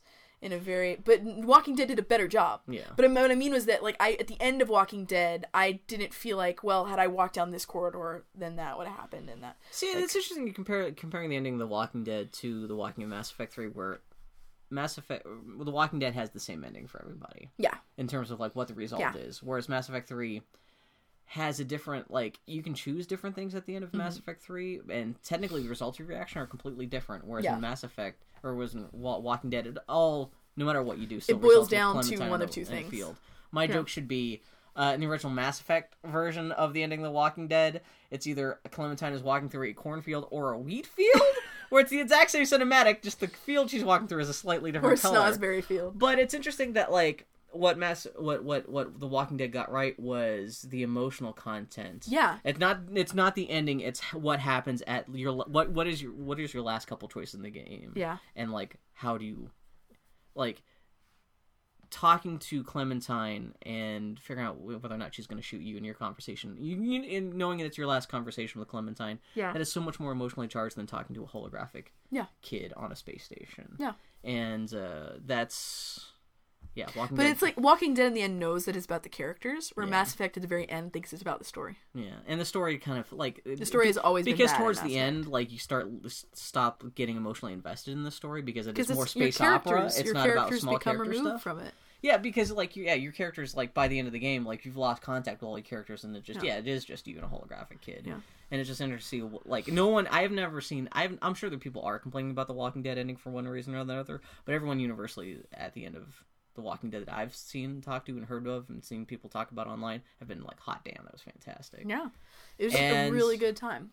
Yeah, for a game that's much smaller in scope with a much smaller story, they knocked that out of the ballpark, whereas, like, Mass Effect 3 kind of, like, shit its pants. And, like, even visually, like, they figured out a character design and a world design that was really appealing and very honest to the comic. Yeah, and you had a whole broad variety of different kinds of characters. You had fat characters, skinny characters, black characters, white characters. Yeah. And it was nice I realized this after I finished both Walking Dead and Minerva's Den, and I was thinking back, I was like, well, my favorite games is, like, what games did I play this year that I keep thinking about? Well, I keep thinking about Assassin's Creed 3, even though it was terrible, and Sleeping Dogs. Those are all games with a non-white protagonist. Yeah. It's like, it's kind of badass that I can even think about. This is why I still call The Walking Dead the best George Romero movie that George Romero movie never made. Aside from the fact that it's probably one of the best zombie stories ever told. Mm-hmm. It's also the main character's a black guy, which is that's the main, like, all the protagonists in George Romero movies are all black guys too. Oh, really? I don't know if that was a conscious decision by these writers to make it, make Lee a black guy, but, like, the fact that, like, it ties together with that legacy of awesome zombie stories starring a black guy. It just also happens to be Lee. He's just the latest of a whole bunch of badass black protagonists. Yeah. So let's talk about our choices game by game. Episode 1, Bill. Who survived the drugstore zombie attack? Carly or Doug? Doug was so nice. Although I was still getting used to, like, the action parts of the game, and I think it was more I just accidentally chose Doug. At the end, I was like, yeah, Doug, you're cool. You know why? You know why I chose Carly? Yeah. One reason. Because I'm a simple girl, and I looked at Carly and Doug and I was like, which of these two characters can possibly be a love interest? And I chose the potential love interest.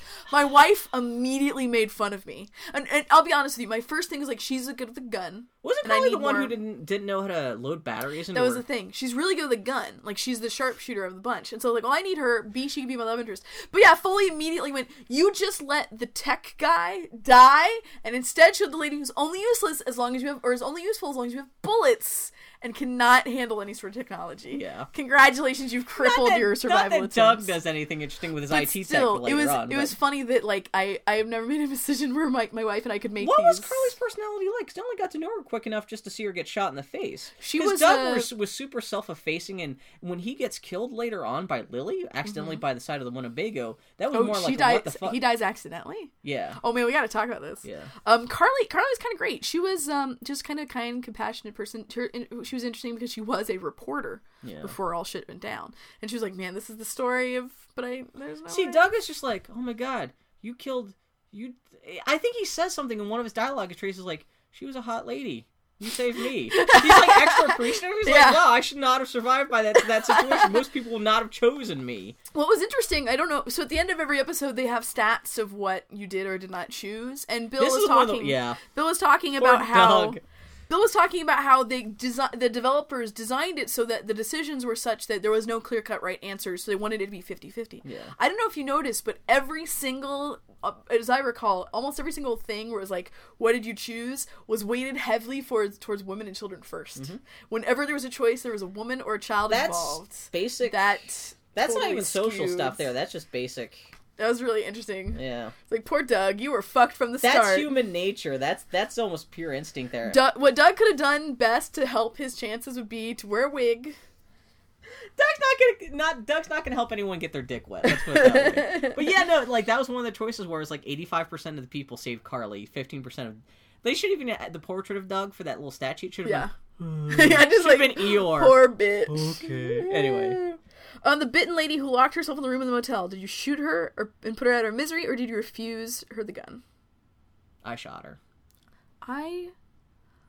Because she's like, I'm bitten, I'm gonna die, I need you to put me out of my misery. I think, I don't remember giving her the gun, but I remember she shot herself in that. Because I think what happens if you refuse her the gun, she just steals the gun from you. And yes, that's what happened with me. Okay. Yeah, she took the gun, and because I was like, I think I shot her. It was early enough that I didn't know what the rule. I mean, I've read all the Walking Dead. Dead. That's kind of. I was trying to approach it like I was very much so in Lee's head, and Lee. The way I played Lee was that he really was a good guy, and he was just trying to do right by everybody, and trying to be a good and honest man, and he just couldn't. But it's weird to see someone saying, "Shoot me, shoot me, shoot me." Yeah. And she's with an irrational. She's not like a crazy person, but what do you do? Yeah.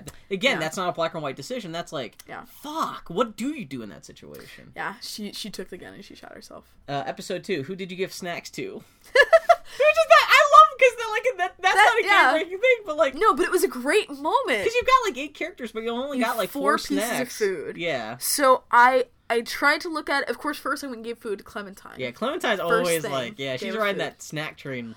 I tried to think of it from a practical perspective. So I was like, well, who are our most important people? Well, Clementine's most important to me. And then I looked at the group. I'm like, who is most important to the group? See, I think I gave a piece to Kenny because I think he was working on the fence or something. Not Kenny. Mark was working in the fence. That's what it Mark was, and the dad, Larry, were working in the fence. I looked at the whole group and I'm like, who's the most important? The vet, because she's our medical lady. Yeah. So I tried to go give her candy. She's the one who's actually, she's hanging out inside the room. You go in and you have a talk with her. That's Lily. Okay. You what was the name? Kat? Katra? Kenny's wife. Yeah, Kenny's wife, the medic. And I was like, she's a vet, granted, but she's the closest thing we have to a doctor. So I'm like, well, she has to be well. So I tried to go give her food, and she actually says no, not unless my son is eaten. And yeah, because like Duck technically is the last person we should be giving food to, but exactly. Yeah. So I was like, well, Kenny's pissed at me, so I'm gonna go give Kenny food, and he also refused it because he's like, has Duck eaten? Yeah. And then the conversation stopped. Clearly, if I went and fed Duck, I was like, fuck both of you. I'm not feeding your dumb little shit. I went and gave food to Larry. Fuck Duck. Because I gave food to Larry and Mark. Yeah. And are you trying to be cool with Lily? Well, I was trying to make and it wasn't even that. I was genuinely like, Larry is being a weird aggro guy. He beat the shit out of me. I was trying to extend the olive branch. Yeah. So, and because I was trying to be a good guy, he's still a shit. I gave him food anyway. I gave food to him, food to Mark, and then I gave food to Lily. Did you kill Larry in the farm meat locker? No. You let Kenny do it? Yeah. I think I did too. Because I was trying. Because the decision you're trying to figure out whether or not he's dying from the heart attack. You can That's either, your dilemma. choice is Kenny is like, we need to kill him, or you could say no, we have to try and save him. Yeah. When you try to save him, Kenny just kills him anyway. That's what happened to me. That was fucked up, man. That was legitimately fucked up. I think that's where, because I was best bros with Kenny for a long time, or at least for a while. That was where Kenny and I think that's where, because Lee like flips out at Kenny, and Kenny's like, well, fuck you, man, and things only get worse. Like, well, up to that point, whenever Lily and Kenny had a pissing match, who did you side with? I always took the middle road. I think I chose the middle road, because like throughout the entire game, I tried to be as, hey guys. I was always trying to be a peacemaker. Mediator. Because the world is falling apart, and you can't be backbiting. And also, like, everyone's arguments for stuff are so, again, it's kind of gray versus gray. It's hard to just choose, unless you really like one character more than the other, just because you like their personality. Yeah. It's hard to be, like, practically like, oh, this person's obviously right, fuck you, you're wrong. Yeah. What was nice is that when Kenny kills Larry, one of the things you pointedly ask him is like, well, what if it happened to Cat or Duck? He's like, it'll never fucking happen. Yeah. Which I wish towards the end of the game, I really just wanted a what fucking told you button. Every time I had a conversation with him, I was like, what do we fucking talk about, Larry? The legend of Lee and Kenny, Jesus Christ. Kenny, yeah, man. Yeah. Were you able to keep Clem from eating people meat? I was not able to keep Clem from putting people meat in her mouth. I made her spit it out. I got there in time. Yeah. And I prevented her from eating it. You just What did you do? Why did you just run in? You run in and you have to choose to say something immediately, or because the food is like an inch away from her mouth. Yeah. So you just go, stop! And she stops. Everyone else has chowed down, but Clem had. One of the guys in the Player One podcast, he suggested there should be a dialogue option when you run into the room. Stop! We haven't said grace yet. That was fucked up. That was really fucked up. Like I said again, it boils down to, it's not that people are being fed people meat. Yeah. How long did it take you to realize what was going on at the farm? Oh, I knew pretty much immediately. I'm like, why won't they let me in the barn? Yeah, because that's always bad. And also people on the farm. It was also with an episode that's all about food. Yeah. And well, I didn't necessarily figure out they were eating humans. But something was going on. Yeah. I will, like, one thing that I kind of regretted about that episode is that the character design on one of the two brothers is so overtly, like, he looks so like a minion. He looks like a pervo. He looks like if you were doing a shitty Frankenstein ripoff, he looks kind of like what you'd make Igor would look like. Igor kind of. Yeah, and the other guy looks like Angel from Buffy. Yeah, that was a weird choice. They made him look like such a cartoonishly like evil minion that I was just waiting for him to. I was like, well, these guys are evil. Could you eat real people meat in real life if there was a zombie apocalypse and you were starving? Would you like? Assuming that the person was murdered for their meat, there's just an edible corpse. Well, there would be no edible corpses. I mean, it depends on the rules. Someone dies and they bash their brain in, thinking, "Oh man, I might have to turn this person into bacon." But as soon as their brain, it's like, oh man, I don't know, man. Yeah. I could not do it. I could not knowingly do it. However, having said that, the whole game we were playing, I think I mentioned this last week. I am a total I love everybody. I want everybody to be happy. So I am the last person who should be making any decisions in a post-apocalyptic scenario. Whereas my wife is total survivalist, kind of practical motherfucker. So yeah, I can all imagine during some the of the conversations you guys were having. At some point, I started having an argument in the first episode, I think, where Foley is telling me you're being too easy on whatever person. She's like, you need to, not bother. Eventually we were arguing about Ben. And she's like, you're not making safe decisions. You're making decisions from your heart. You're not making safe decisions for survival. At that point, I realized you're absolutely right. And I'm like, Foley, you get to make every hard decision in this game because you will make a decision that means Clementine lives. But I don't know if I could eat people, man. So I'll say this. I would never knowingly eat people, but maybe Foley gives me a sandwich, I don't know. Could you eat Channing Tatum meat? Would that be better? He'd be mashed potato. He had some fried penis. I do not find Channing Tatum attractive. That's what I'm saying. At all. But he's not ugly. But he could be just long pig. Did you run one of the Cannibal Brothers through with the pitchfork in front of Clem? So I did. And that got thrown in front of my face later. Yeah. So did you kill the other brother then? I think I left the other one to get eaten. Yeah, that's what I did too, because what happened was, again, this was Foley driving, because my instinct was to let him live. Foley was fucking kill him. Yeah. And then Clem sees it. And it's like, Clem, the upper hand code is like, Clem saw you do that. And fuck. So then when the other brother showed up, I'm like, I can't do that again. I cannot. Yeah, mine was half I don't want to kill someone else in front of Clem versus, also just fine, fuck you. This is the fate you deserve. I genuinely couldn't do it in front of Clementine. Last question for episode 2. Did you help the group steal supplies from the seemingly abandoned station wagon? My instinct was no. My fully said yes. We said, so I did. I did it. I could face the Clem's captor at the end with, I can honestly say, we did not touch that bullshit. Yeah. So, yeah. I felt really vindicated at the end. Because I thought, like, that early in the game, I wasn't quite sure if either of us were going to survive. Yeah. Because, the episode 2 was fucked up enough, I could kind of almost see the game killing Clem somehow by the end of the game. Yeah. It was more of a quality of life thing where she reacted so poorly to seeing you run that dude through with the pitchfork. I was like, I would rather have her die, have us both die and her respect me, than her just, live an extra couple days because we stole some snack foods and her feel bad about not only me, but herself. Yeah. Because it's insinuated that if Lee steals stuff from the truck, Clem's also going to help, but she doesn't like it. Yeah. Yeah, it's one of those things where, what do you... She's she's protesting the whole time. It's one thing to make decisions to live, but at what costs are you these decisions that take away the self-dignity of this little girl at the same time, again, it's about the loss of innocence. Yeah, exactly. So I was like, so, and I figured a couple of Ritz crackers out of the back of the station wagon isn't going to save either of us either way. So. It was 5 boxes full. Well, I know, but that was my reasoning. You know what? You. Spoilers. I know there's still 3 more episodes, so well, we're not going to die of this. You didn't have to worry about Clementine because she had a nice mouth of Mark, so she was fine. She was set for a couple of days. Yeah. She got some Mark gravy. So while we're talking about the farm episode, that the lady, the Save Lot lady, that was fucked up. Mm-hmm. That was super fucked up. She cray. I like that they dealt with a woman trapped alone with a bunch of men gets raped. Mm-hmm. Her daughter gets raped. Crazy. Yeah. She gets raped. She goes crazy.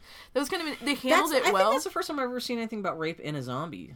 Granted, I've never read the Walking Dead comics. I don't read that in just that much in the way of, other zombie movies and stuff like that, but, they handled it in a way that was not exploitational either. Yeah. It was... But it was, just a shitty, creepy part of that world. And that was... I think that was the best way they could have introduced being a woman that. in a zombie apocalypse, if you were to face it realistically, Jesus Christ. Well, that's why hilarious Dylan, always whispers, she's like, I'd be a prostitute. That'd be the only way I'd survive. Have you ever talked about this? Has she talked about that? Yeah, she's like, well, I'd have to resort to prostitution in a post-apocalyptic scenario. That's I swear to God. As if guys are going to form up an orderly queue to give her money, Well, I think the implication was you find a stronger person and you pour to. yourself out to them, and that's the only way. So she needs to find a pimp and then have sex for Ritz crackers. Well, Bill, in a post-apocalyptic situation, what asset do you bring to a group? Falling on people. I feel very gratified because I have been told now by 2 friends who think way too seriously about this sort of scenario that in a post-apocalyptic situation they would keep me because I would be a morale boost. Because I would be a group mother. Yeah. In a post-apocalyptic scenario. And that was kind of like, okay, I'm glad to know that 2 people, when shit goes down, 2 people will seek me out because my wife is a survivalist asset and I would make everybody cookies. You would be a hug machine that people put Ritz crackers into, like a vending machine, yeah. I would whore out feelings. That would be my prostitution at post-apocalyptic scenario. But it was very gratifying 2 times I've been told that I would be a den mother. That's nice. See, I have nothing. What am I going to do? I can draw you a Zelda map after post-apocalyptic? You'd be a post-apocalyptic cartographer, Bill. That's important. I have to be. Jesus Christ. Episode 3. The girl is attacked by walkers while you and Kenny are scavenging the druggore for good. Did you shoot her with a rifle and put her out of misery? Drugstore for goods. I'm sorry. Oh, yeah. But it's also the last time you go to that drugstore, finally, yeah. So... did you shoot her and put her out of misery, thus announcing your presence to the zombies, or did you sneak away without helping her and therefore went unnoticed? I shot her just assuming that, again, that, at least things had started falling apart with Kenny, whereas, I know they're not going to kill off Lee because he's the main character. Kenny, I was like, Kenny, you've been big and dick enough. If for some reason we lose you because of the decision, I'll take that risk, so I shot her. And of course, Kenny does flip out, but you did both make it out okay. Yeah. What happened? I did not. Yeah. You just let her die. Foley drove. Again, Foley's like, why would... To be fair, no. She was gone. She was going to die anyway. Again, it's the quality of life of, Were Clementine there? Humanity? Were Clementine there? Probably would have shot her. Clementine wasn't. Yeah. Didn't do it. Yeah. Lily shoots Carly or Doug. Did you talk with her? Did you take her with you, or did you leave her by the side of the road? I left her ass by the side of the road. I dumped her. Again, my wife drove. So you said that, Oh, no, Doug... you know what? I can't remember, because I know she ends up stealing the Winnebago no matter what. Oh, yeah? You know what? I think I took her with us because I think it was one of those things where, because Clem was there. Mm-hmm. I wanted to show her like compassion. Like we still had to hang together. There still had to be. You can't just be like just kicking people out of the group randomly. Yeah. Like I mean, that was also when part they of my. murder each That other. was also part of my own Star Trek morality. It wasn't Sure. just because I was worried like, oh, Clementine might see this, but I think it was like, yeah, like. You gotta keep some of your humanity. What's all this worth fighting for if you're just gonna be booting people out of? Because like in my game, I like when Lily shoots Carly / Doug. She shot Doug because, like I said, Doug was my guy. Even though I was horrified because Doug was super awesome. It was like it almost seemed like kind of like half accident because she was yelling at Doug at the same time and she kind of fires the gun. So you thought it was accidental? It seemed like kind of like. So what was the context of that argument for you? I can't remember. Because in my game, it was there. We had been talking about who left the drugs out for the bandits. Yeah, I think Doug just stepped in just to kind of like mediate. And then Lily gets upset, and I think it seemed more like the gun actually goes off, and she just shoots Doug in the face. But it's not like she's a hey motherfucker bang. See, in my game, Lily is like, one of us left the medicine out. We're gonna find out right now. Yeah, that's. And she's looking at Ben or Lily, and Lily is Ben. She's like looking at Ben, like, did you fucking do it? He's freaking out, and Lily is like, he didn't do it. He's just a kid. He's not gonna do that sort of Is shit. this Carly who does it? Oh yeah, Carly. I'm sorry. Yeah, Lily's the one who shoots. Carly is the other one. It's the disposable Carly character. Is whoever is defending Ben, and then Lily's like, so it was fucking you. It was you who did it, and you're in the middle of saying, you know, like, and Lily's like, of course I didn't do it. What is wrong with you? You're paranoid. You're crazy.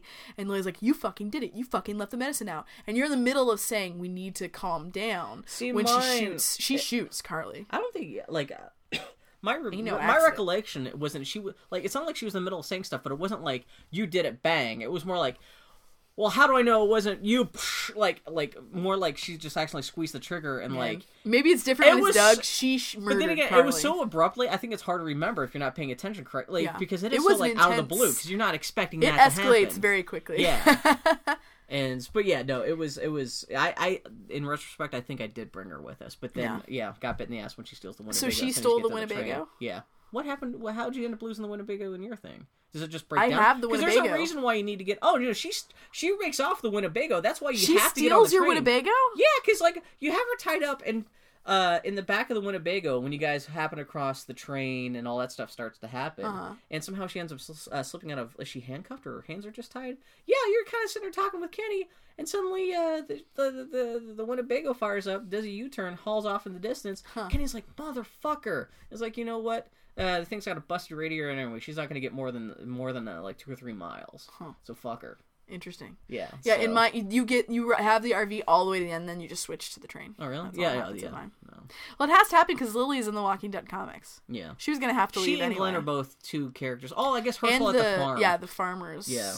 The farmers are fucked up. I can remember very little of Walking Dead, but I the remember good farm, not the bad good farmers. farm. Yeah. Well, in the end, in the book, in the comic, he keeps all his family even when there's zombies out in the barn. And he thinks he can cure zombies, or that there's going to be a cure, so he can't let people. It's fucked up. I don't know if you got turned into a zombie, if people would still keep you around for like zombie hugs, like as long as they took your teeth out or something, like they filled your mouth. I with think cotton. that does happen in one of the Walking Dead comics. Yeah, there's like a denuded fucking Walking Dead. Zombie hugs. Jesus Christ. Kill Kenny's son Duck or let Kenny do it himself. I made fun of Duck until he just died of a broken heart. You didn't put the most important thing from I think episode 2 on this, which is, did you let Duck help you solve the mystery? Yeah, which is great. What I loved about that. What I loved about that was just in the upper left-hand corner, the little thing that comes up that says you have made an impact on this story. It just said something like, he thinks you're really cool. And like when you've solved the mystery and you're at the end of it, like there's an option. He's standing by the gate and he's just standing there with his hand up, and you have the option to high-five him or not. Yeah. That was a great little moment. Yeah. That took me from giving 2 shits about Duck to being like, oh, that's Duck. How you know Duck's gonna be dead soon. Yeah, because like they make you give a shit about Duck briefly. Pretty much. I actually did option C, where I let Katya, or whatever her name, Katya. Doesn't she kill herself? Did she kill herself afterwards? It's fucked up. Because what happened, it's fucked up. So you're having this hot conversation. So, like I said, in The Walking Dead, there's a timer for all the conversations. And usually in most conversations, as soon as my options came up, I'd make a choice. And I'd cut off the whole conversation. But in that argument between Kenny and his wife, if you let them keep talking, what it boils down to is, like, she basically says, you can't handle this, and I can't. Oh, that's right. I forgot she kind of keeps on hammering Kenny about that. Yeah, so I chose at the last minute. It was like, it has to be her. Yeah. She has to do it because she can actually handle it. And which is weird, because then it's weird then that she walks off in the woods and she shoots herself. I could have sworn it was just me and Kenny, because I thought she had killed herself, because the way I remember it was just me. It was a decision either between me or Kenny. I wonder if something happened to her before that. Yeah, because she still shoots herself, but I thought she had shot herself before, and we pick up that gun, and then we find Duck. That's how I remember it. See what happened? And then it's a big conversation with me and Kenny where it's there is a second conversation. You have the conversation twice. But it sounds like it may have gone differently from Wait, us. so you mean...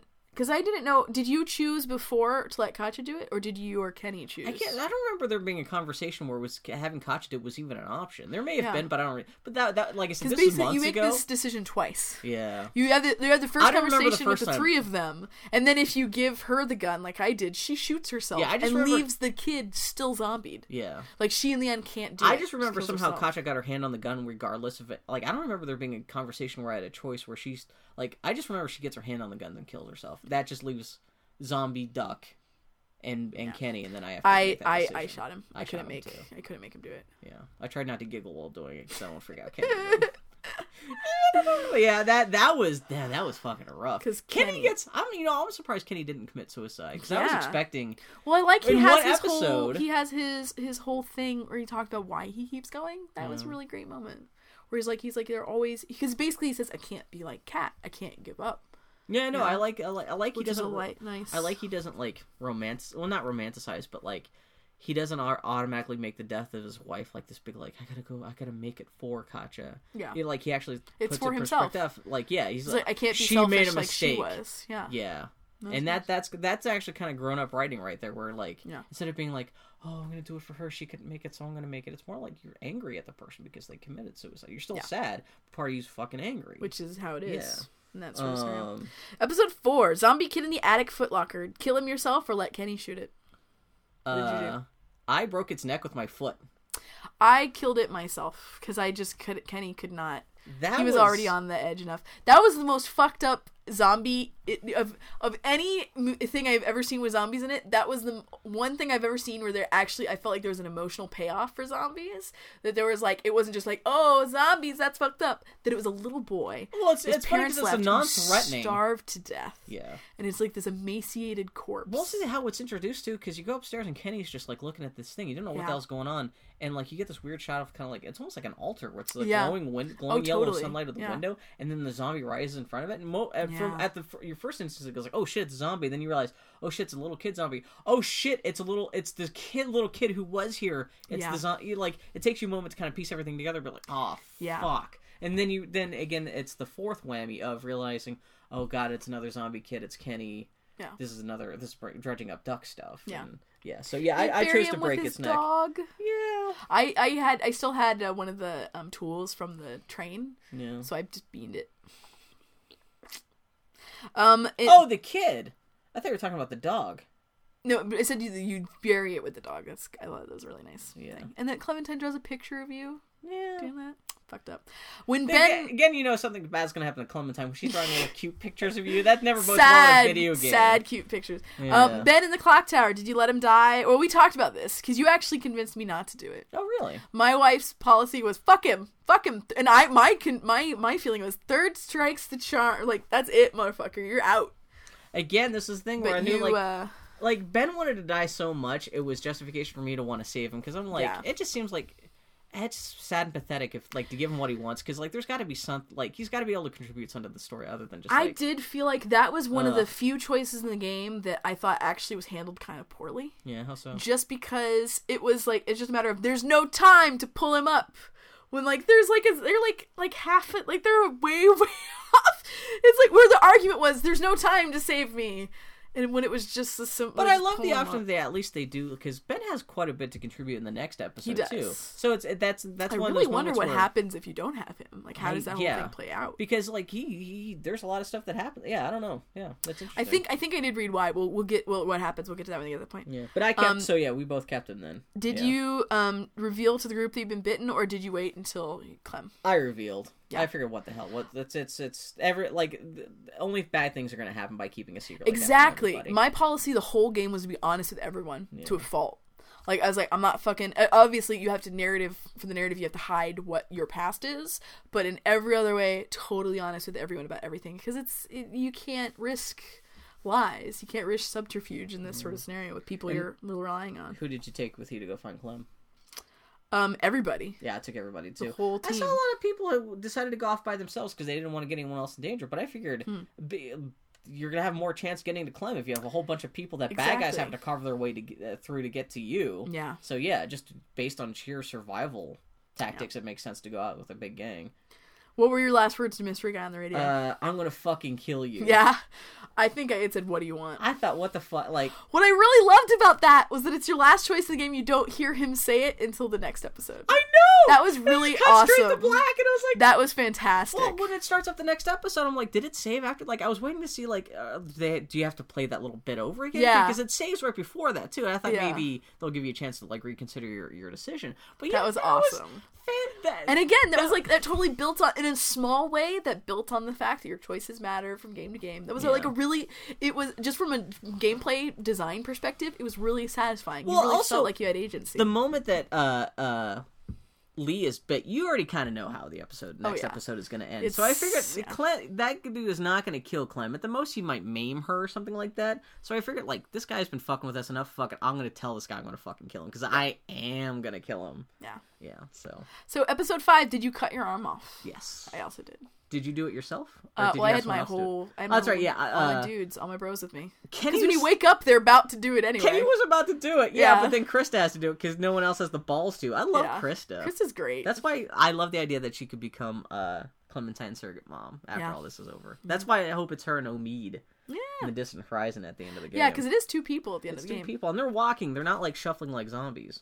Put your little paw down. Bill keeps talking about, why do I sound so quiet and distant? So is it because I'm even now backing 2.5 feet away from the microphone with my hand in front of it? It is. I didn't consider this. It's a fucked up decision if you're by yourself. I hadn't considered that. I hadn't thought. Yeah, again on the Player One podcast, they were talking about that, and I was like, "Fuck, man, that's amazing."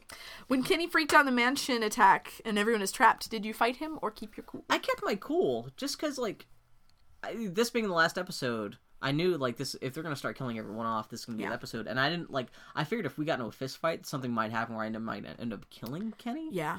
And so I just hands off the controller. There's a part where he ends up picking up, like, a giant marble bust. Yeah. And I thought he was going to brain Lee's head in, but he gets upset and throws it across the room. It goes through the wall, and that's how my group found out that like the mansion was flush up against another building that they could just run up into. Yeah. Which is great, because then you have this long conversation with Krista and Omid. Yeah. While Kenny's like bashing away at the wall with the coat rack. With a coat rack.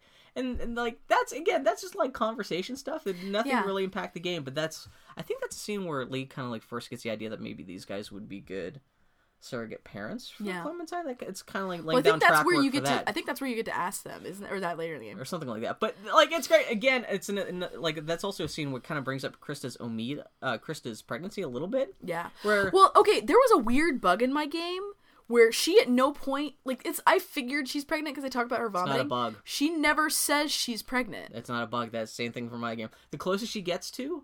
Clementine, Lee says you're drinking for 2. Yeah. Or, like, later says you're It's because Lee's smart. He doesn't have to, like, that's what I like about the game. They don't have to sell it, because later on, because you say, like, when you say you're eating it for 2 or drinking for 2, she doesn't, everyone knows. Yeah, exactly. I love the fact that the game never actually had to come on and say, okay, that's a good point. And so when Omid hands her the whiskey, or the whatever the hell they're drinking, the booze that they're drinking, and she takes a swig, and both Omid and Lee are like, well, you can they know what's up, but like it's just it's not even subtext. It's just an unspoken truth. Everyone knows what's going on, but the game respects you enough not to be like, me make baby in me. And at the same time, if you're not smart enough to know that she's fuck pregnant, those people. Play fucking Call of Duty. It's because you could see it as she doesn't take a swig. She's like fucking. She takes 8 or 9 gulps, man. She's got gas. Oh, I wanted to take a step back to episode 4. Did you take when you go on the assault to what's its butt the bunker in the college?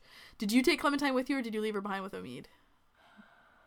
I think I took her with me. I did too. No one did that. It was a really small percentage of people. All I could think of was, am I going to leave her in a mansion with a dude who's broken? That's when later on you end up, that's how you meet Molly, right? Yeah. When you're on your excursion away from the mansion. Yeah, Which is crazy. Molly. Can you imagine? Molly was great. Yeah. Did you see the fan art that was a mock-up for Series 2 where it's just Molly and Clementine? Yeah. I would buy that so hard. Do you want there to be, they already announced there to be a second season. Would you want Clementine to show up in the next season? Well, it's interesting because Clementine is the narrative drive of that whole... She's the iconic character from this even that, if you didn't have Clementine, it would not be as effective. Yeah. But is that like you're a one-trick pony?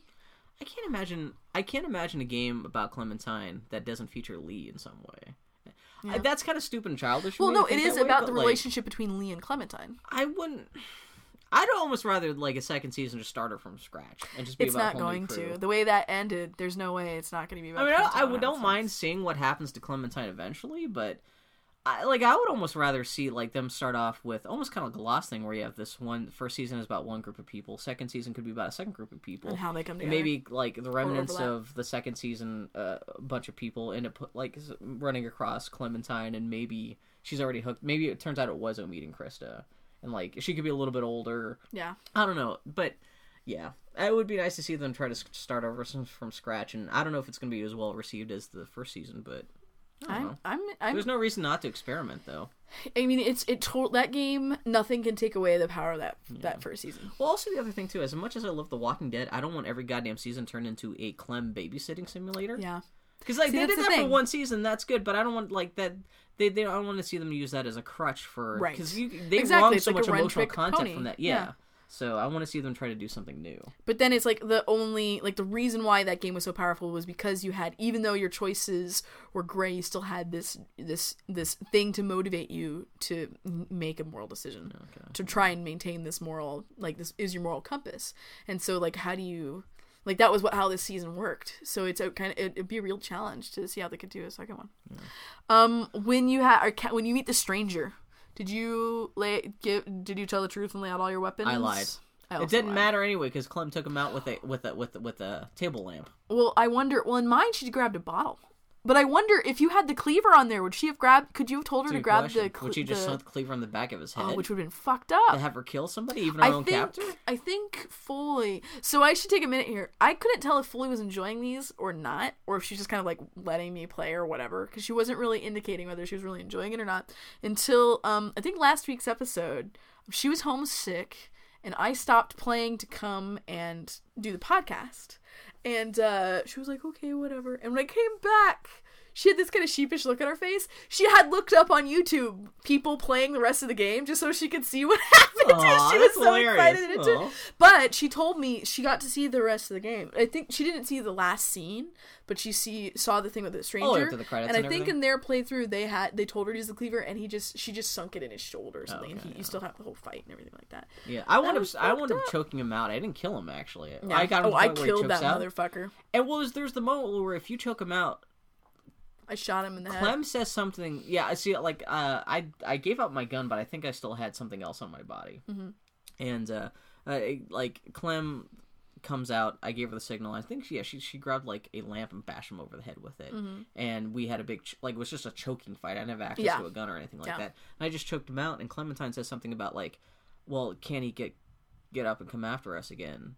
And I think I had the dialogue choice of, like, if he does, I'll kill him then. Yeah. But he's not worth it I think there's a gun in the room. Which kind of ties into, like, if he already, like, he had already thrown the fact that I'd already killed a person in front of Clem with a pitchfork earlier. Yeah. And it's one of those things where, like, I'd already vowed not to kill someone again in front of Clementine if I could help it. Mm. And this guy's obviously so fucking batshit crazy that, like, also Lee's gonna be dead soon anyway. As long as you can make sure that, like, Clementine's off with Omid and Krista. But you can't guarantee that. I can't guarantee that. So I was like, fuck this guy. He is dead and gone. Like, That character was interesting. It was very well handled for what is essentially a villain who has to lay out all his exposition of his motivation all in one scene. They handled it really, really well. And then the reveal of the bowling bag was a really nice touch. Yeah, because it's got to be something fucked up in that bowling bag. Yeah! Well, I was amazing. curious to see who this guy was going to be because the big reveal, you don't know anything really about Lee's past. Yeah. So it can't That really was my be, thing. I was like, is it really... someone related to the senator? But that doesn't make any sense in terms of the story of the game. Yeah, because you're not going to be emotionally invested in that. And the fact for him to be someone who got kicked in the nuts by a random decision that you made earlier in the game, it's a little arbitrary. Like, how did he track everyone? Like, when they were on the train.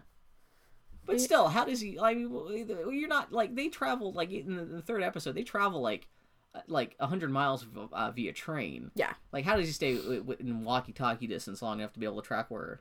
it's a little... Well, he knows where they're going. The logistical stuff doesn't quite match up totally, like, airtight, but that's not the point, though. It's And it's like, who knows what the fuck journey he went you on. have to get out of here in a couple minutes. So that was really nice. So in the end, did you ask Clementine to shoot you, or did you let her walk away? That's not the important question. Did you tell her to keep her hair short? Of course I did. Yeah! What did you choose for her last action? Did not really get her to shoot me. Yeah, really? I didn't want that to be her last memory of me. I wasn't gonna cause her any harm. I was chained to the radiator. See, I figured she had just seen her parents as walkers, and she was obviously traumatized enough by that. I was like, you know what? If I'm gonna be her last surrogate parent, I'm gonna make sure she knows at least I'm not walking around like that. No. And like, I know she's gonna end up having to kill somebody anyway. Like, you're not gonna survive in the zombie apocalypse without putting a bullet in someone. Yeah, might as well be me. Well, she already has. She kills a zombie in the zombie, but you know what I mean. But like sacrificing someone you love is probably not. This is not going to be the first. This will be the first time, but it's not going to be the last time. So I figured, she's got to grow up sometime. And if there's going to be a moment she grows up and it's killing Lee, so be it. That's what it takes. Just so she knows that girl. I don't think she could deal with knowing that zombie Lee and her parents are walking around the same neighborhood for the rest of eternity. I could not have her last thing she sees me as a whole, like the inside of my brains. Could not do that. See, that is a lot more interesting than, do you choose the red light, the blue light, or the green light? See, I would say, do you choose to destroy Edie? Do you choose to... Yeah, I know. Well, yeah, depending on again, it's about your perspective on characters. So yeah, do you think the two folks on the horizon at the end are Omid and Krista? Man, I don't fucking know, man, because her reaction is kind of she's kind of just like, it's not a hey. Oh, so when you tell them where to go, I thought it was kind of interesting. You could tell them where to be to meet up with them. It'd be funny if like a decision you make in this game, if you load it up into the second season or third season or whatever, if it kind of linked up somehow. Did you tell them to go find a boat, or did you tell them to go for the train? Who in their right mind? Because we all saw how well the boat plan worked. See, that was my thing. I love how, like, one of the options is actually go find a boat, even though no boats are available. Aside from the fact that the boat plan never made sense. I love it. Never did. Well, it was a plan. That's really all it was. But I love, like, he gets so fixated. We have, like, a 4-person boat and 1 tank of gasoline. There's no food, and it had no cover. They would have to come in. I told her to get out to the country. Yeah. Which actually, at the end, when I saw she actually is out in the country, I was like, actually. See, in my thing, I told them to go find the train, because I figured that's a defensible position. I could have swore that part of the things when you say go meet Omid and Krista, that he mentions that they're going to meet her by the train. Which is weird. Can you give her wrong directions at the end? They're by a boat. I mean the train. We're hunting the train. Oh, shit. Oh, honey, I'm not feeling that well. I'm sorry. So great, baby. Oh, baby. Oh, man, fuck that game. That song. Dead. That song, man. That song. God damn, that was a good goddamn game. I don't know if that's your best game of the year, but I think it's at least a contender for me. It's either that or Journey for me. When you approach the game like from a just like in terms of character and story, it's the best game of the year. The gameplay is really, like I said, I think the dialogue and stuff is perfect. It really is. simple enough, and the timer is a small thing, but it's a world of difference. Because it's funny to now go back and play Mass Effect and have people ask me this important questions, and me just standing there blankly, and them just staring at me blankly. I'm gonna get a sandwich, take a shit, exactly.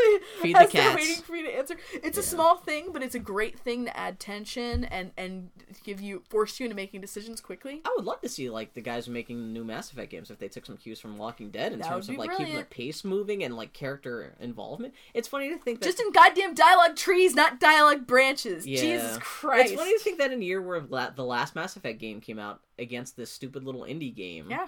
Like, if you had told me 2 years ago that Telltale was going to come out with a game that affected me more deeply than the last Mass Effect game, I would have laughed in your face. Yeah, they did it. Congrats to those guys. So the ending song I thought was awesome. The whole album is great by this lady. Her name is Alila Gray.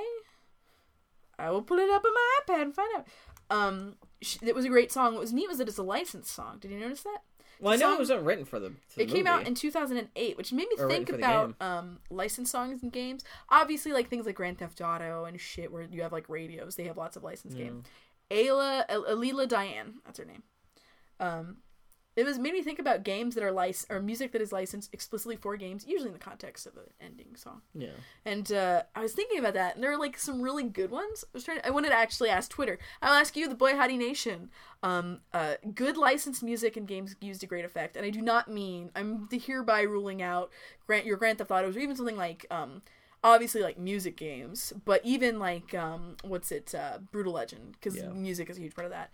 But something just, like in like this flavor music, because I was thinking about flavor it. Music, Full Throttle extensively uses music by an actual like biker band called the Gone Jackals. Like it's the opening song, and they use other songs throughout the game to add flavor, and that's brilliant.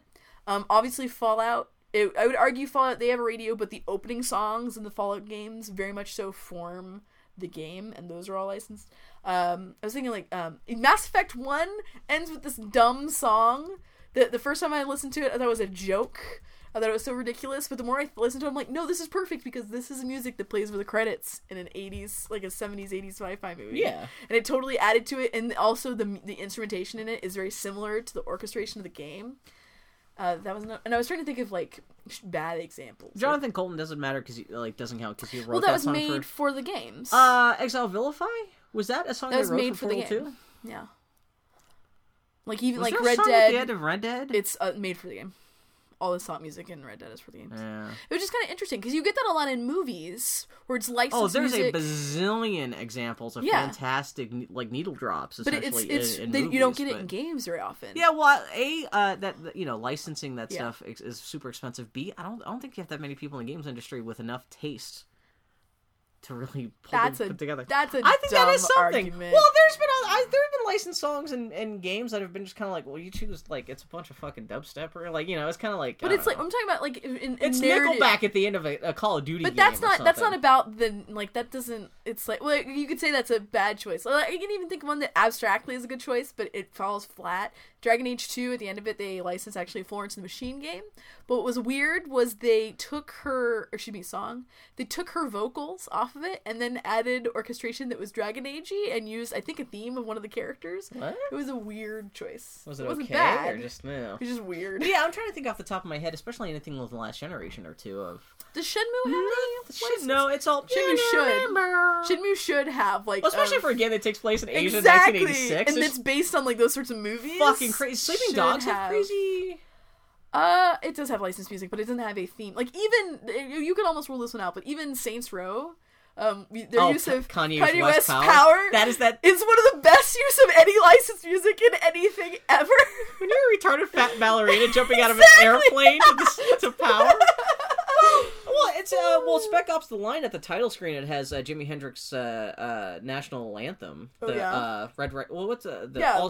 Spangled Banner. I mean, which that's not really. That's just. But it's a use of and they're trying to. We'll have to talk about that more next week. So yeah, any of y'all, Boy Howdy Nation at Boy Howdy Podcast on the Twitter, holla at us at our website, and if you can think of a really effective use of licensed music in games, that would be an interesting mixtape. To make.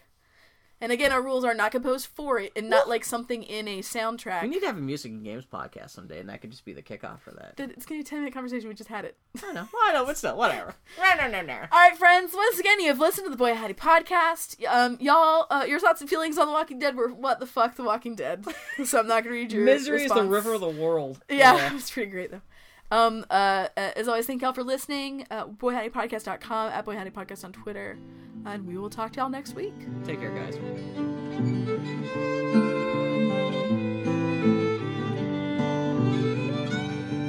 Atop the crags and cliffs, the air is thin. So we'll find a mountain path on down the hill. Meet me where the snow melt flows. It is there, my dear, where we'll begin again. Skip and stones, braiding hair. Last year's antlers mark the trail. Take us back, oh, take us back, oh, take us back. Take us back, oh, take us back, oh, take us back.